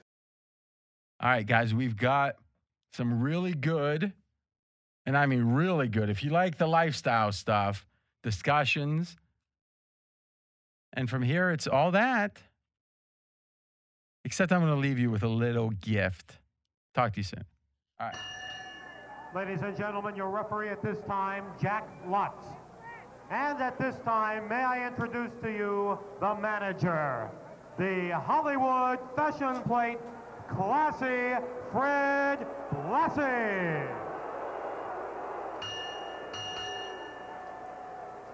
This contest is scheduled for 1 fall with a 20-minute time limit. Introducing first in the corner to my left, from Pittsburgh, Pennsylvania, weighing 262 pounds, Dominic DiNucci. Oh, my God. His opponent, from Venice Beach, California, weighing 320 pounds, the incredible Hulk Hogan. Look at that, Roger. Are you? There's no one in the planet that puts it up before that. I don't know. I'll go hunting for team totals early. You don't know. You don't play a lot of team totals, do you? Is this more advanced? You want me I to smash them on game day when the. But why would you wait? Why would you let the lines shape up? Because I don't typically see them. But you're not hunting for them. Yeah. Matt, do you know any place putting them up early in a regulated book? Maybe Friday. I'd much rather get at it Friday than Saturday, than who knows, Saturday night. So I think you can get them Friday. Because now you get the weekend cruise on. Who does the software? Like right now, a typical licensed book in, let's say, Jersey, how many licensed operators are there? Oh, in Jersey? Yeah. Shoot, I think it's like 26 now. Wow. Okay. Amongst them, how many different providers of the software do you think there are? And I know you probably don't know exactly. I would estimate, I think Jersey has more than any other state, first of all. Okay. Because a lot of European and international operators, their first stop for licensing is Jersey, for whatever reason. Well, I think the size of the market, right? Yeah, that's probably a good part of it. So and maybe they're more liberal. Like in Nevada now, we only have like 3 or 4 different software providers. The friction is higher to get licensed, right, in Nevada? Yeah. So I would say maybe there's 9, 10 in New Jersey. And in most other states, it's significantly less, like 5 or 6. Is there any names that anyone would know That's not in the industry. Cygames, SB Tech, IGT. So these are big boys. Yep. Those are all game makers, right? Yeah, but they were all software platform providers now. They all either bought one or built one. And in a way, games are software at this point. Like in the old days, you could, they'd be programmed, but they'd be like the chipboards. I mean, now it's literally just meaning that a slot machine or whatever is really a computer with a screen in it. Yeah, that's all. So what? So in a way, the skill set's the same, right? Like to make a poker or to make a poker machine or to make sports betting software is very similar. Other than the fact that if you're making like a slot machine or something, then you have to get an approved random number generator as well. But other than the random number generator also being approved as, working properly, it's pretty much the same. Now, is that super, not talking about any given state, but in general, something like that political, almost like in New York City, getting a cab medallion or whatever, like it's not so much is this truly a random generator, but only friends of friends are going to get the approval and then they can charge a premium to the game manufacturer? Or is it like that or not? Do you have any idea? I think gaming's laboratory standards have greatly become more consistent. So there's only like 3 major labs across the whole country. GLM. Wow, it's great you know that. Yeah, BMM, GLI. And why would you know that? I mean, I know you're very knowledgeable, but like you haven't dealt in casino play, have you? Well, we had to get plenty of stuff approved. But so you went through the process, but it wasn't with a random number generator, or was it? No, we had the things that had random jumper. Oh, you had like double ups and stuff, or things. Well, like that? at Cantor, most people don't remember because it wasn't very successful. We put a lot of money into mobile casino gaming platforms, and then what happened was, Lee always thought he'd get it approved. Same thing, across across the whole state, but he didn't. It was on property only. But we still have to have random number generators in them. Yeah, that makes sense. Boy, you had a lot of nice experience. I mean, in a way, the ambitions of Cantor gave you a lot of experience. Yeah, absolutely. And saw a lot of failures, right? Sure. I mean, got a lot of lessons learned. Good and bad. That's one regret that I have. I've never worked for anybody for even a second. I mean, I guess doing Fox, they contracted with Pregame LLC, but I mean, I give them a ton of credit. They don't micromanage. They've never told me anything, actually. Like don't talk about that or talk about that. One time I was going to say, I knew it was going to be sensitive. I said, what do you think? And they said, you can, but you're probably going to get into some trouble. Not from him, like Scott Shapiro, who used to be Mike's producers that had a Fox Sports Radio now. But he goes, just knowing the political, corporate political landscape, you're probably going to run in trouble. I said, we'll skip it. I didn't care that much. It wasn't like something I felt that strongly about. I think it was something with Dan Le Batard getting late. He got suspended or something and, that kind of thing. And at ESPN. So, but in hindsight, what I would say to the kids, the college kids above 18, no, we know there's no under 18-year-olds listening. But if so, with a parent. Like cuddled up, popcorn, and Fezzik. You wouldn't let him with your kid alone, but I think, and Matt, you can tell me what you think and we'll move on. I think there's nothing better than either. And an ex of mine had such a great pedigree. She graduated from a Big Ten school, not Ohio State, not one of the good ones. And I guess Indiana. Is Indiana a good academic school? I don't know. Probably middle of the pack there. Yeah. I mean, Northwestern's probably obviously number one academic. I don't know. Big Ten. I don't know. You ever meet anyone from Northwestern? I did. I met a few. What would you say? Northwestern, Michigan, then Ohio State? Yeah. I don't know if someone's going to say, no way, man. But, I mean, I think Indiana's probably like 5 or 6. All right. So, but did very well with Suma there. And then she didn't even go to graduate school. She got snapped up by Anderson Consulting. Right, so there's McKenzie, which is still big. Oh, there you go. Or McKinsey, though. McKinsey, yeah. Yeah, and then Anderson. I think they got caught up in that big. I can't remember if Anderson's even around the accounting firm, but they had Anderson Consulting, right, which was the second biggest. So what she would do is she was 22. She went through some 6-month boot camp there, which was probably super valuable, and then they'd say, okay, we're sending you out to Tucson for 3 or 4 months. It was like that was the engagements. To get this shipping companies straight. So she'd learn everything about that, get to see all the mistakes, get to meet people, network, and then next time, 3 months here, 3 months, did like 6 years of that. Think about it. You're getting, let's say 3 a year. You get 18 instances of seeing mistakes. You got the best support system in the world. It's like the best MBA you could ever get, but you're getting paid back then. You know, today, I think someone like that's going to get paid $200 to start. Again, it's it's a tough job to get. And then she went and started a company and did well. But she was like 26, 27 years old with massive experience. Yeah. You, in a way, didn't get the variety, but it's kind of funny, for as ambitious as Cantor was, there was a tight inner circle.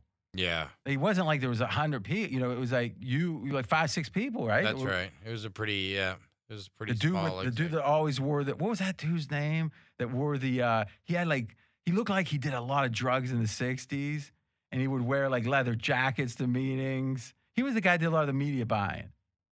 Oh, you don't remember who I'm talking about? No.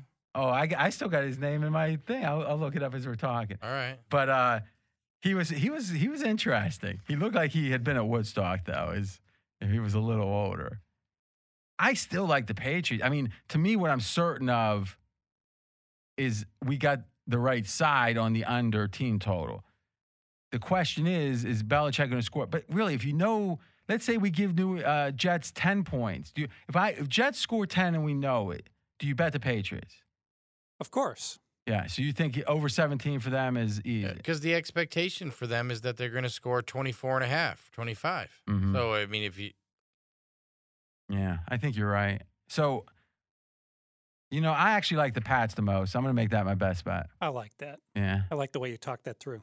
Yeah. And I also think this, Belichick is freaking crazy. And he is so mad right now. They are going to run. They're going to hit. I think this will be like Lou Holtz kind of off 3 buys. And, I mean, he's not – because I think it's more fear of losing. Imagine how upset he'd be being the first win against the Jets. No, that's not going to be And good. you know these New York – and he likes to stick it to New York any chance he gets. I just had it – Belichick was his name. John Belichick. Oh, Belichick, yeah, sure. That's funny. Good dude.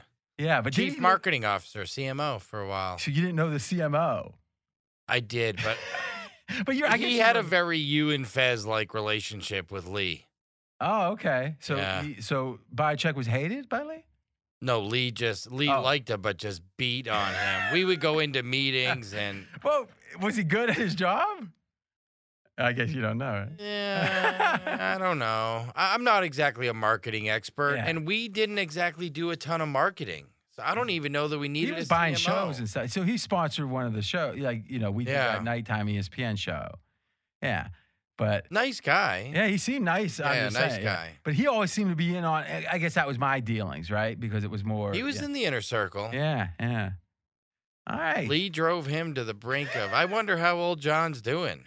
If you're out there, please contact me. I'd love to buy you lunch. Because I wondered for his well-being when he finally quit. You and Robert Walker do a lot of lunches, right? I love Robert Walker. Good guy. One of my favorite people in Nevada. All right.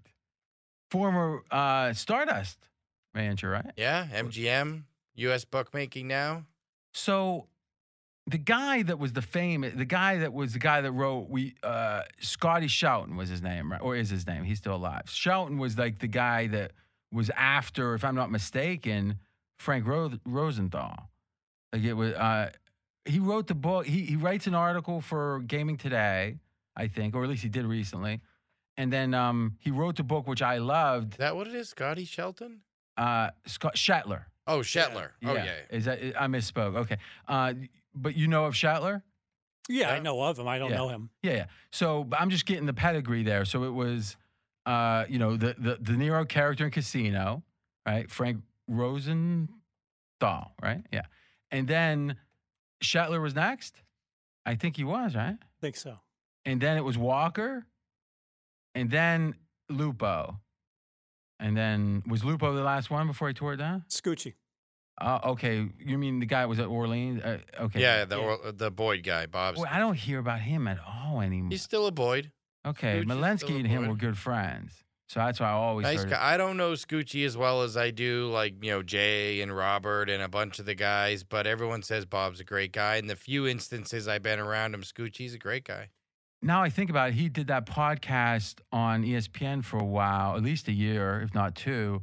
And I remember now, he was a soul of the earth type. I've never met him, but he was a pool shooter, like almost, close to be a professional, like very good. Yeah. It's funny, man. Matt, we got to maybe team up on this.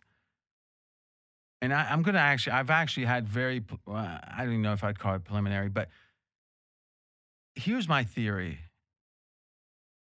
Almost everyone that really mattered in Vegas gaming, Vegas sports betting, let's say that. I don't care. Gaming, there's a lot of scholarship on it. But sports betting has no meaning the history, there's no Hall of Fame, which I know, that's something. Oh, they started one. They did? Where? Yeah. So they just had the first inductions this year, and I was so happy to see Vic Salerno. Okay. Be one of the people in it. Leroy's?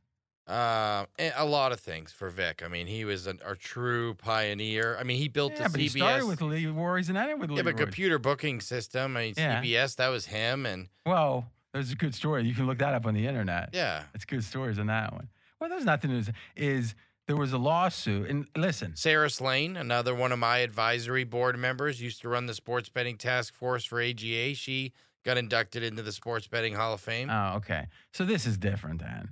Because I want bettors in there. I think you bring up a great point because no bettors. Well, yeah, but that's if you think of an industry, I can see the bookmakers getting their say, but then you get the better. Like you could have a Hall of Fame without Billy Walters. Well, I'm just saying. No, it's a different thing. Hall of Fame. It's an industry Hall of Fame. The Poker Hall of Fame is all poker players. There's no poker managers. And yet the Sports Betting Hall of Fame's the opposite. Boy, you finally perked up fast. I think both sides. I think by definition, they need each other. Yeah. Right? Here is the list for this year's Hall of Fame class. Raymond Lesniak, former Senator, New Jersey, helped spearhead some of that.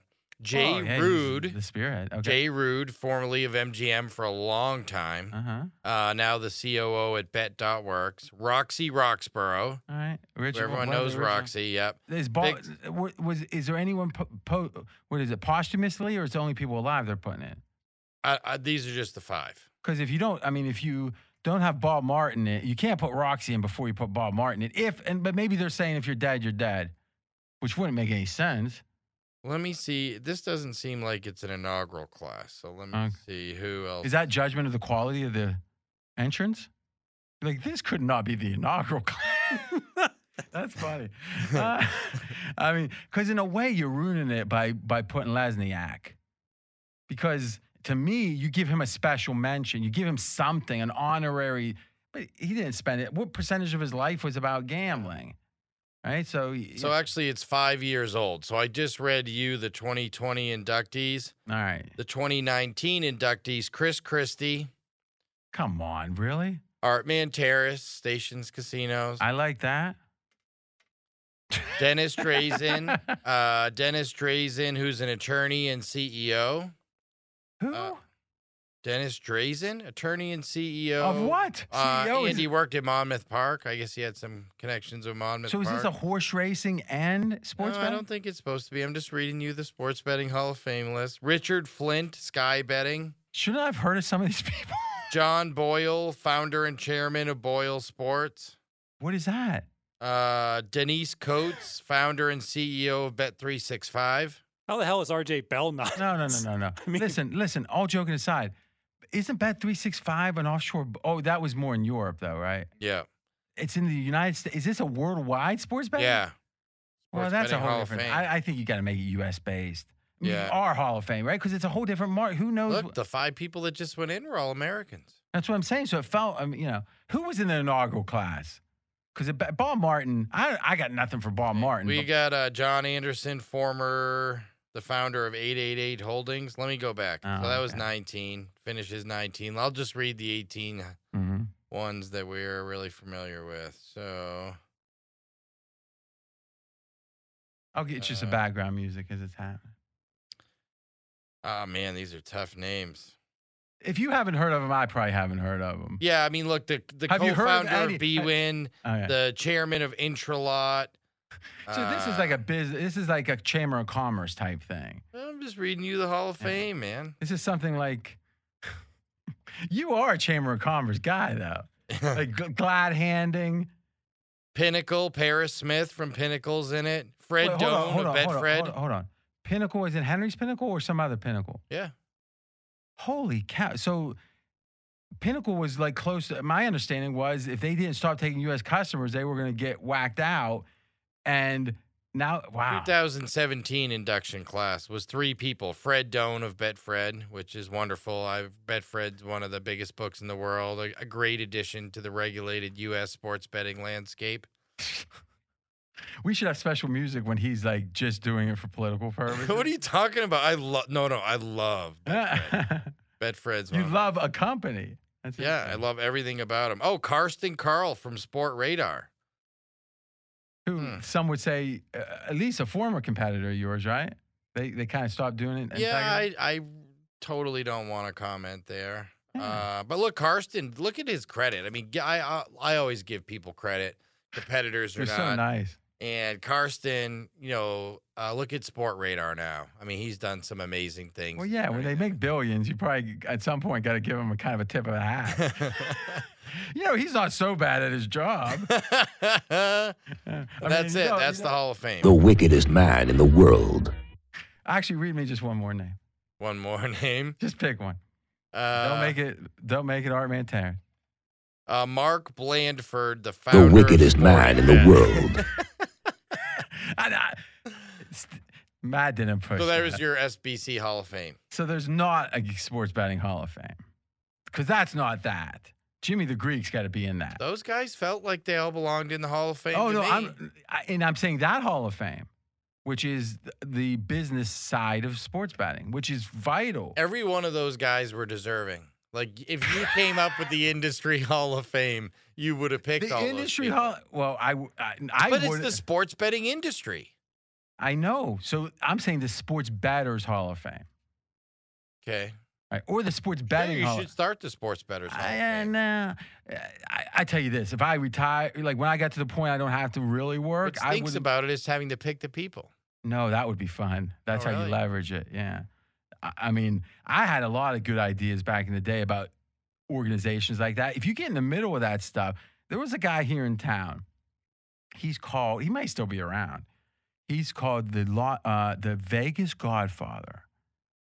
Now, this dude was what's that called when you're a talent guy, where you, like a headhunter in a way for tech. So I got to know him through a former guy who worked for me, an older guy. And he was the type where if you were like Murat or MGM and you needed a new CTO, he knew everyone. You went to him, he'd place it, and he'd make like $150K just on that placement. It was like really good money, like big money. I don't know, 150, but it was big. He did a placement for me, and I paid him. He gave me some super discounted rate, and I paid him like 15 just to find someone and I was paying the guy that came like 80. So I mean, it was like a lot of money. Because imagine what the MGM's doing, right? Yeah. And he had the brilliant idea, and this is pre-downturn in 2008. So this was like 7, I got to know him. And he would do this. He would go to the Hilton at the time, and he'll say, all right, I want to use your Elvis suite. One of the things is in the Elvis suite. He goes, and everywhere when we send out the invite, he would have a quarterly party 4 times a year. And everyone wanted to go. That was kind of in that world because, one, he'd have great food. He'd have entertainment. He'd have like professional singers that sing on the Strip come and do a private. There was maybe 80 people at the event. So it's like a little private. It's not Lady Gaga or whatever, but it was like, the next level or 2 levels down. But people headlined on the Strip. There was a close magician dude that was there once. It was great. It was amazing. He could just turn his hand and make things I don't know how he was doing it. And later, I got to know it'd be like someone says, I'm mad at the Philly or the Vegas Godfather.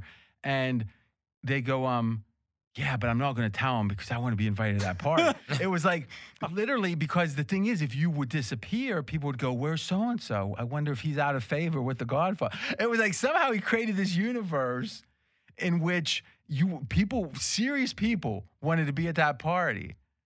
And here's the thing, he would have all VPs and stuff from Mirage. Like, so all the people he knew that were on the buy side, I guess you could say, would come. So if you're a talent, you're going to want to be there. I mean, imagine like in rock music or something, if you have like the head of every label's at a party and you're a manager, how bad do you want to be at the party? So whoever middles that and is running it, you know, and he would get everything comped because like career Builder or the other sites that are like, what's the other ones like that? Like the Indeed. Yeah, Indeed. Yeah. He would have them sponsor it because they couldn't work at this. This was the same concept, but he was more advanced. Like no one's going to go to Indeed for like a CTO for Mirage or whatever. So they would pay for everything. So they had like steak, shrimp. So he figured out how not to spend $1. He probably made money. And everyone wanted to go. That was in that little world of tech recruitment. But I was still meeting vice presidents of the Mirage, you know, that kind of thing.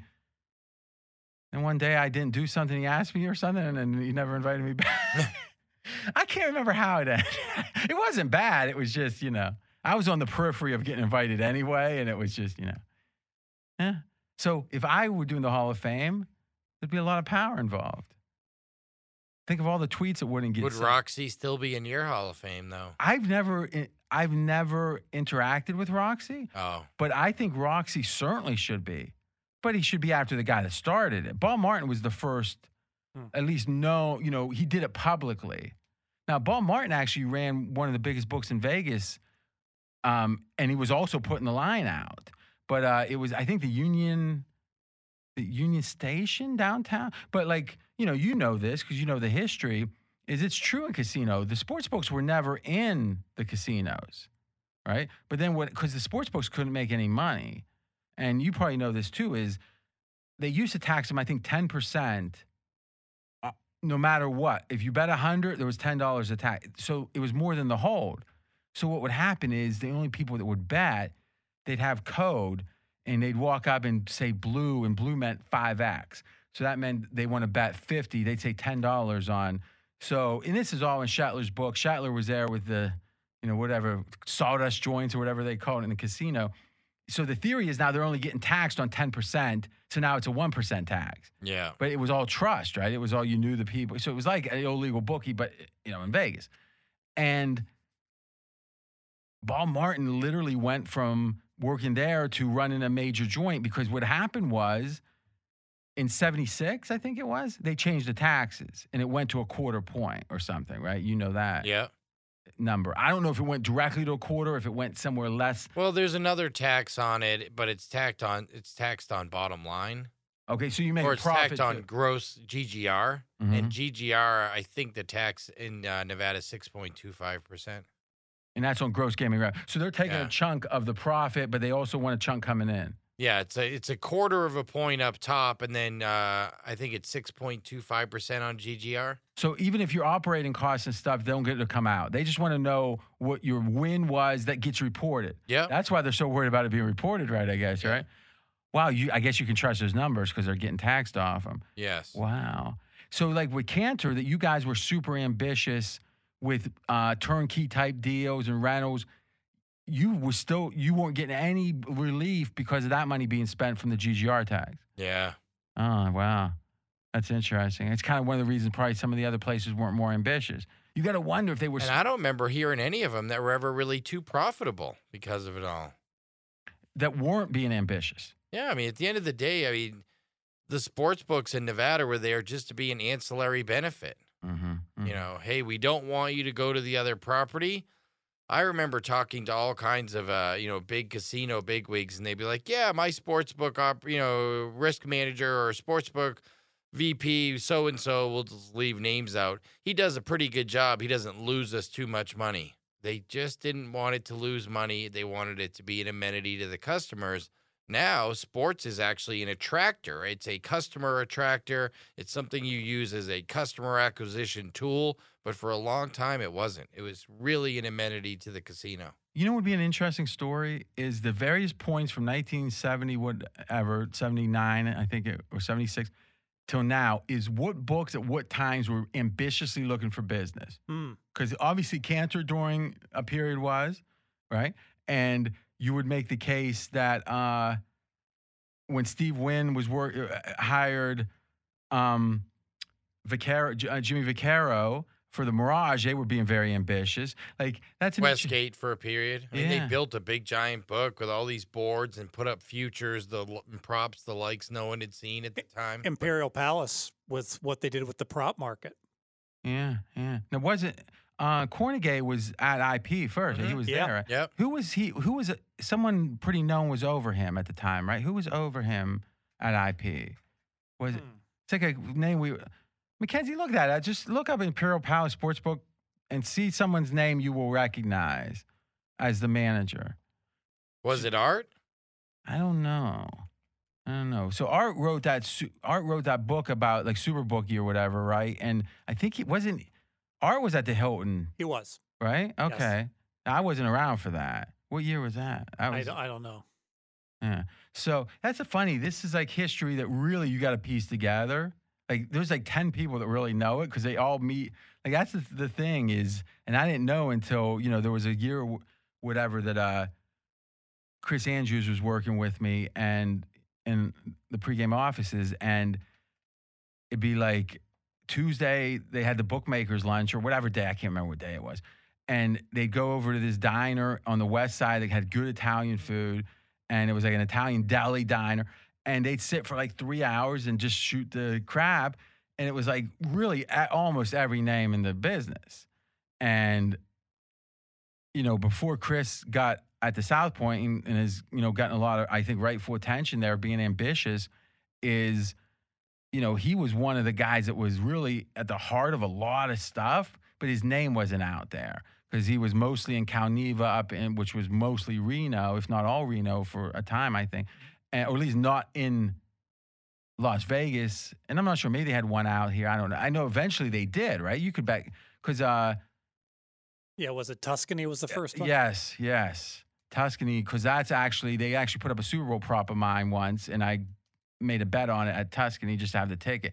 So yeah, that was it for sure. But he was it because he's actually cousins, I think it is, with Art. Art, first cousins. Is that right? Yeah. So I mean, it's very incestuous, and I don't know those guys. So there's a guy at the Circa now. So those are the former. But Matt Metcalf's really young. He started off, he must have been at the IP then years. That's all. So what did you look at, Mackenzie? Imperial Palace Sportsbook Manager, and those are the names I recognized. Okay. I'll look it up. Well, yeah, because I should do better at this. But the point I was making, and I'll wrap it up here, is look at Jimmy Vaccaro, right? He was one of the first. He came out of Pittsburgh. And I always say this, I should say it every time, is he's been great with me. And there was no reason at the beginning. And I mean, now you don't know, right? But I don't know how old he is. He's got to be 70 if he's a day, right? And it's like the famous line on The Sopranos when Paulie goes, his mother was with a friend. He goes, I knew you when I was 15 years old. You were old then.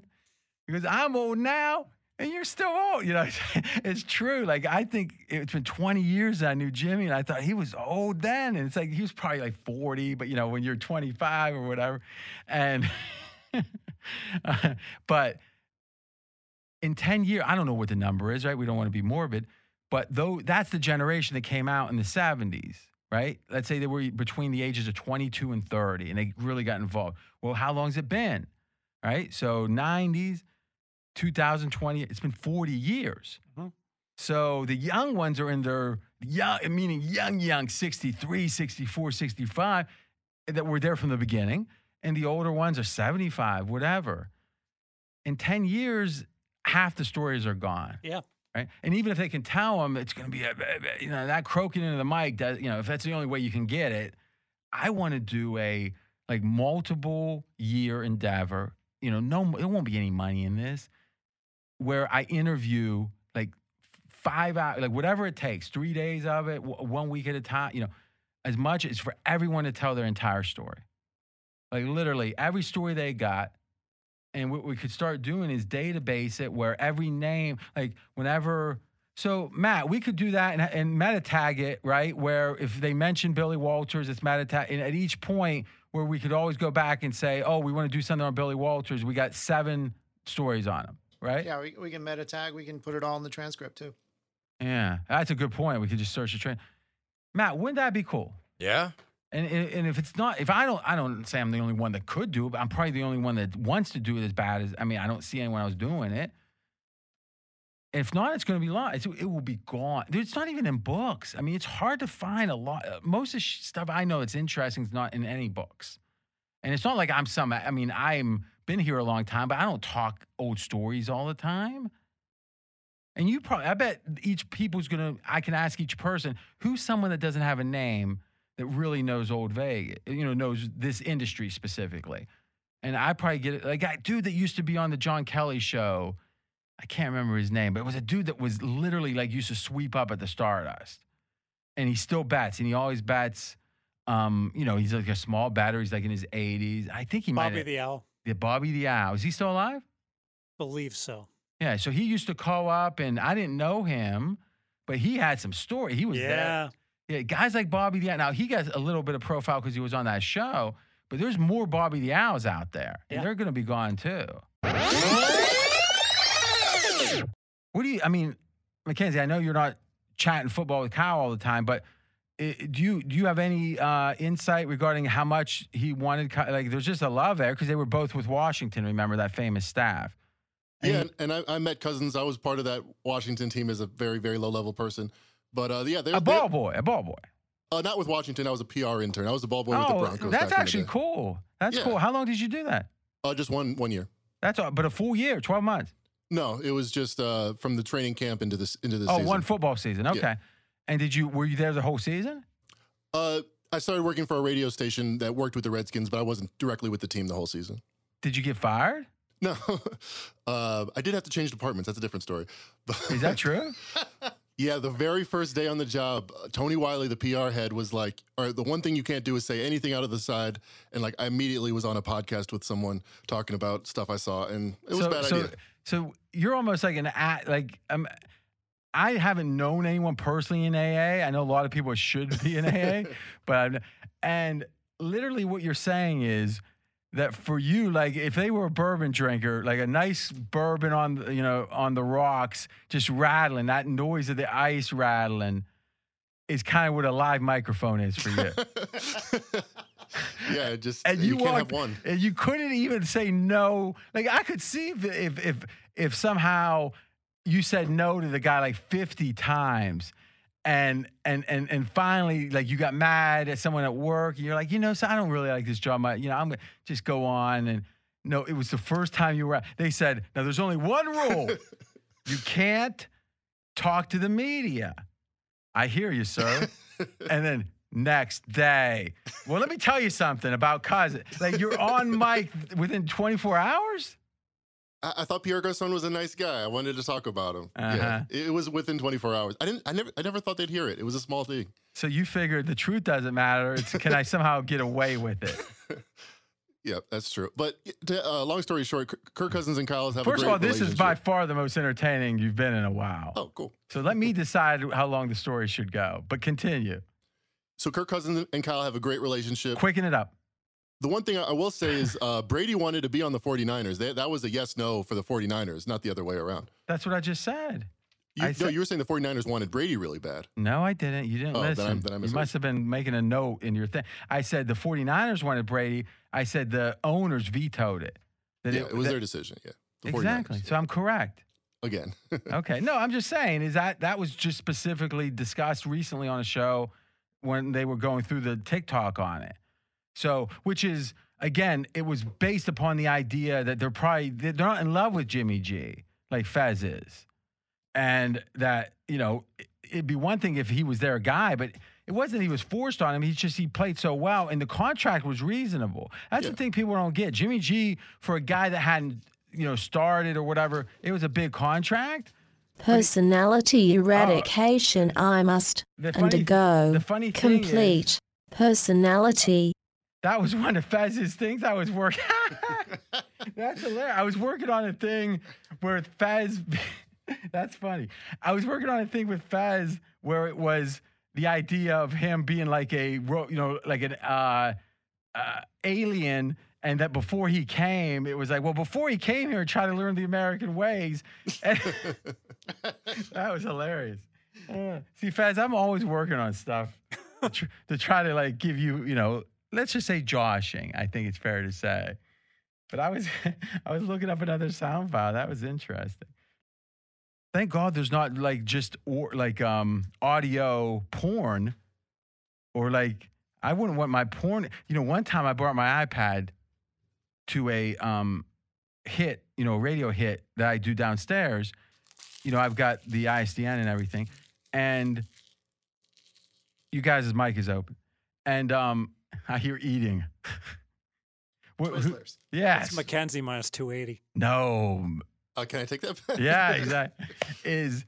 Mackenzie's been doing shakes in the morning and stuff. He's been doing better. I mean, that's a funny thing. When he's like 400 pounds when he's in his 50s, he's gonna look back and say, "Man, I was thin." Enjoy it now. But I don't know if it was Michael K or whatever. And then I open up my iPad, but occasionally, just to stay current on the culture, will look at pornography. And it was like it just popped on, and they got it so those video players seem to take over the screen. I don't know. And all of a sudden, and I'm like hitting it, stops. Like I'm on air, and I don't think they heard. You ever have that happen to you, Fez? Not yet. What's your wife's position on porn? Meaning not participation. What I'm saying is, like, some wives are like, good, let him get his frustrations out. And others are like offended because like she feels like she's going to be compared to those girls. The latter. Is that right? Yeah. Oh, Lord. How did I know that? But see, with you, I could have seen both ways. So anyway, this is what I was going for, Mackenzie. It would have been so great without the setup, but here.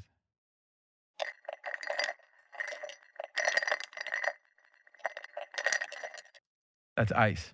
It's a sweet sound, isn't it? By the way, Matt, I spent some real time. I started thinking about laugh tracks, and I said, wouldn't it be cool if I had like 20 different laughs? And then I ended up spending like 2 hours on each laugh. So I got 2 laughs now, and it's only taken 4 hours. Here's one. Tell me what you think. Mm-hmm.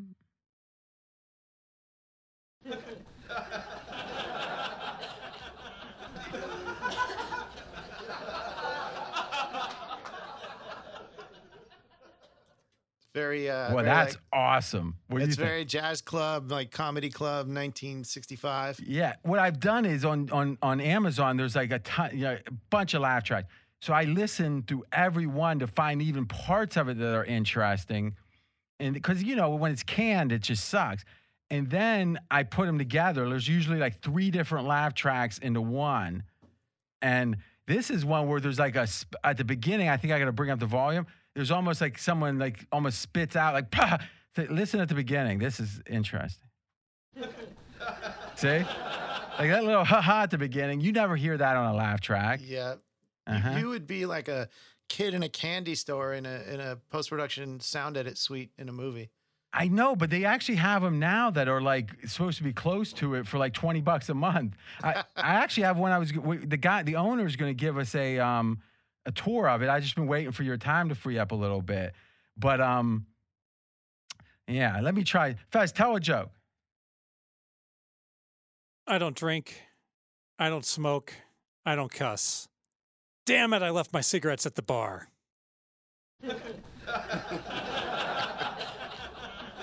Nah, nothing's going to say that.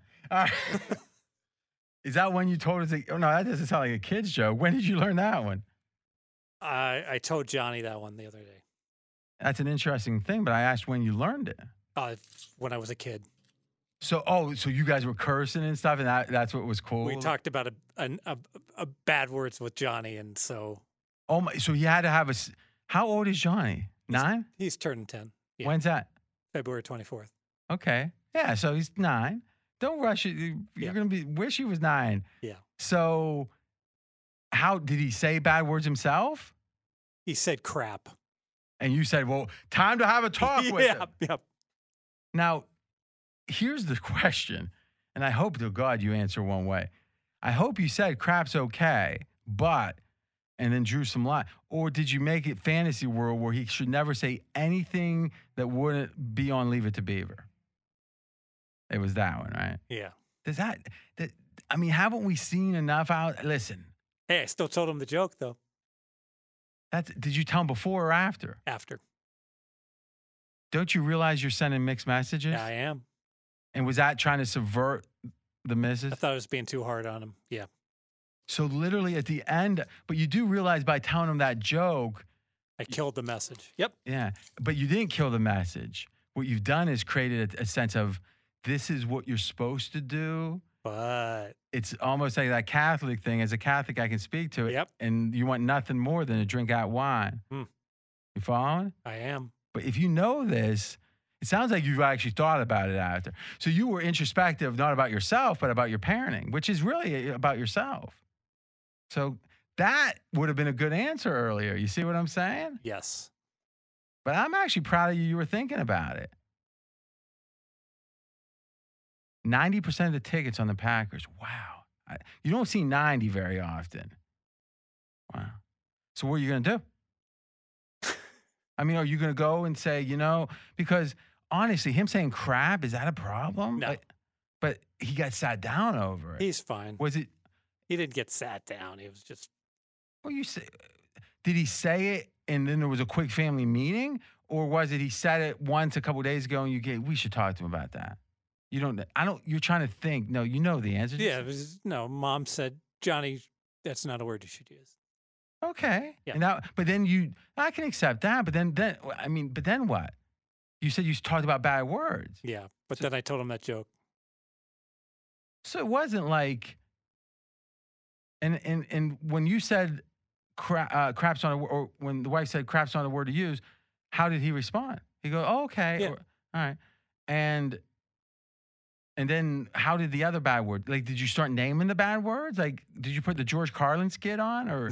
Not yet. No. So how did you say it? Like I don't remember the context. Well, you remember, but it was just a day or two ago and you were thinking about, were you too hard? It's exactly what you remember. Okay. That's an interesting one. This is kind of fun because I don't have kids. I'm probably not going to have them. I'm just, again, I would really enjoy kids if I saw them an hour a day. Now, I know the whole thing, once you have them, it's like, no, I am a selfish dude. Meaning selfish, I like my time, not I like to read. And it's like, I got 2 nieces and a nephew from the same, only have one sibling. And I see them for extended periods. And literally the first half hour is joy. They're great, good kids, and they're one's a tween and one's a teenager now. So it's been many years. I saw them at all the ages, and at every age there was so many redeeming things. And then after a half hour, I was exhausted. I'm not talking about running around. I'm saying they want your attention every second, right? Kids, and I hate giving attention to anything that I don't want to give it to, But then I'll go, read or, take a drive or whatever. And then a couple hours later, I come back and half hour sounds great. Like I want to see him again. But when you have kids, as you know, it's nonstop, especially before they go to school. It's, I mean, from the age of, when they're the terrible twos I got, because when they're in the crib, I mean, there's things to do, but they're not dictating as much. Through, at least through going to school, it's just nonstop. And I get it. Like, I guess there'd be some transformational thing where, it doesn't, a lot of people say, I hated kids, but then I had my own. Matt, you got 3. What would you say about this? I say everything you're saying is right on. Matt is the best combination, I say this sincerely, and we'll finish up, of he loves his kids. It's so obvious that he does right by me, but he's honest about the trade-offs. And Fez, you're the worst. I actually have the worst and the best here. Because most people are a little, they'll kind of say this stuff, but, he gives the unvarnished truth. He's like Robert Downey Jr., or Robert Downey Sr. used to have a show, I think it was called The Unvarnished Truth. He was like one of the first loudmouths, actually. Like nighttime screamers about politics or whatever. I should look him up. He was huge for about 2 years. I haven't seen any. I don't even remember. I don't even know if that's Robert Downey Jr.'s dad or not. I'm not sure. But interesting. But I told this story once. I'll make it quick. I did tell the wife, I said, listen, we can have kids. I go, I will provide 100% of the money and 10% of the parenting. And let's be honest, would be a much better parent. And you're like, first time you're nodding, like, yep. Listen to you. But you're a great parent, though, Steve. Awesome. Right? I think so. Yeah. I think so. But let me ask you, on the surface, I would seem like a much better parent. Because you are like, literally, I could play the drop right now. You're literally like an alien. Like, you have no idea of any human shit that's going on. Yet somehow I'm biased, but I don't think I'm a very good husband, but I'm a great parent. Well, you don't think you're a good husband because you're told that nonstop. So, but who's to say if that's a fair assessment? But don't you think it's possible that let's just say the journey from where you are as a human to being a good parent's a long journey, wouldn't you say?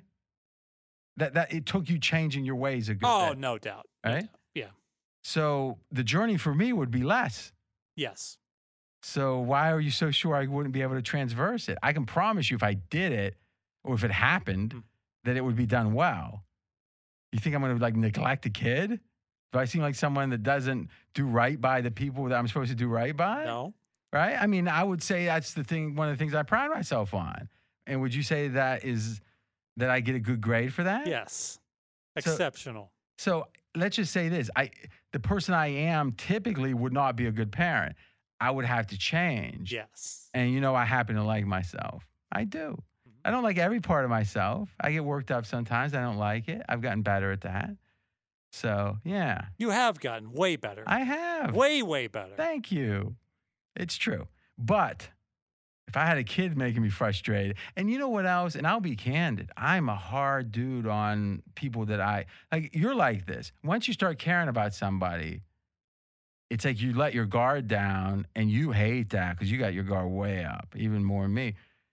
And then when they disappoint you, you are like, they're blood enemies because, like you said, I let you in a way and you hurt me. All right? In the past. You mean up till now? I've mellowed. You haven't really mellowed. You haven't let people in, which means you don't get hurt. Maybe so. You got your family, that's enough, right? So, and I'm not saying it should be enough for everyone. I'm saying for you didn't need a lot of that anyway as a let's say quasi-human. So I get all that. But for me, if a kid, I almost would say if I was going to have kids, I'd have to have 3. Because then I think I could calm down. If it was just, like with you, all your hopes and dreams are wrapped up into one kid. If that kid ends up deciding he wants to, who knows what, right? And I don't think he will because I think John, I think he'll have his lefts and rights like everyone, but I think he's going to turn out great, is my guess as a professional predictor of the future. But there is a lot at stake in that one kid. You know how some people get premonitions? I'm one of them. So things happen. That's going to be tough. Like you could see, like Joe Kennedy had 9 kids. He loved every one of them, but he was diversified. There you go. You've got all your eggs in one basket, It's which true. again is a wonderful thing. I think if I thought my kid wasn't working hard enough or wasn't smart enough, I would still love him. I just question, Matt, you're a pretty discerning person, and I'm sure your kids are imperfect. Like, do you find yourself like getting too worked up that they are? How do you balance that? I had to go to the extreme in order to learn not to go to the extreme, and then I mellowed out. So you think that was an issue for you for a while? Oh, yeah. And then, okay, and then something happened that made you see, oh my gosh, and then you made the effort to change. Yeah, they start reflecting your behavior, and you start wondering why they're doing it, and then you realize that they are literally mimicking what you do. Oh, no, that's fascinating. So it's not so it's funny. It shows you how I don't even get that part, is you're saying, and we all hate, and that's the thing, what do we hate most is the parts about ourselves we hate most, but we try to deny. Yeah. Right? I mean, that is like philosophy or psychology 101. So the theory is you're going to see yourself in them, and you're going to see the good parts, but then you're going to see the parts you hate. And it's so much easier to be critical with kids because your only role in a way for a while is to tell them right and wrong. Yeah. Okay. And if you start to develop a consciousness of what you're seeing, then you can kind of grow. I don't want to get too touchy-feely, but you can change, and you can start to see that you have a responsibility. There we go. To affect them more positively and hopefully not do to them what your parents did to you. And this was a public service message. But that's pretty good. That's pretty good. That's it. That was the last.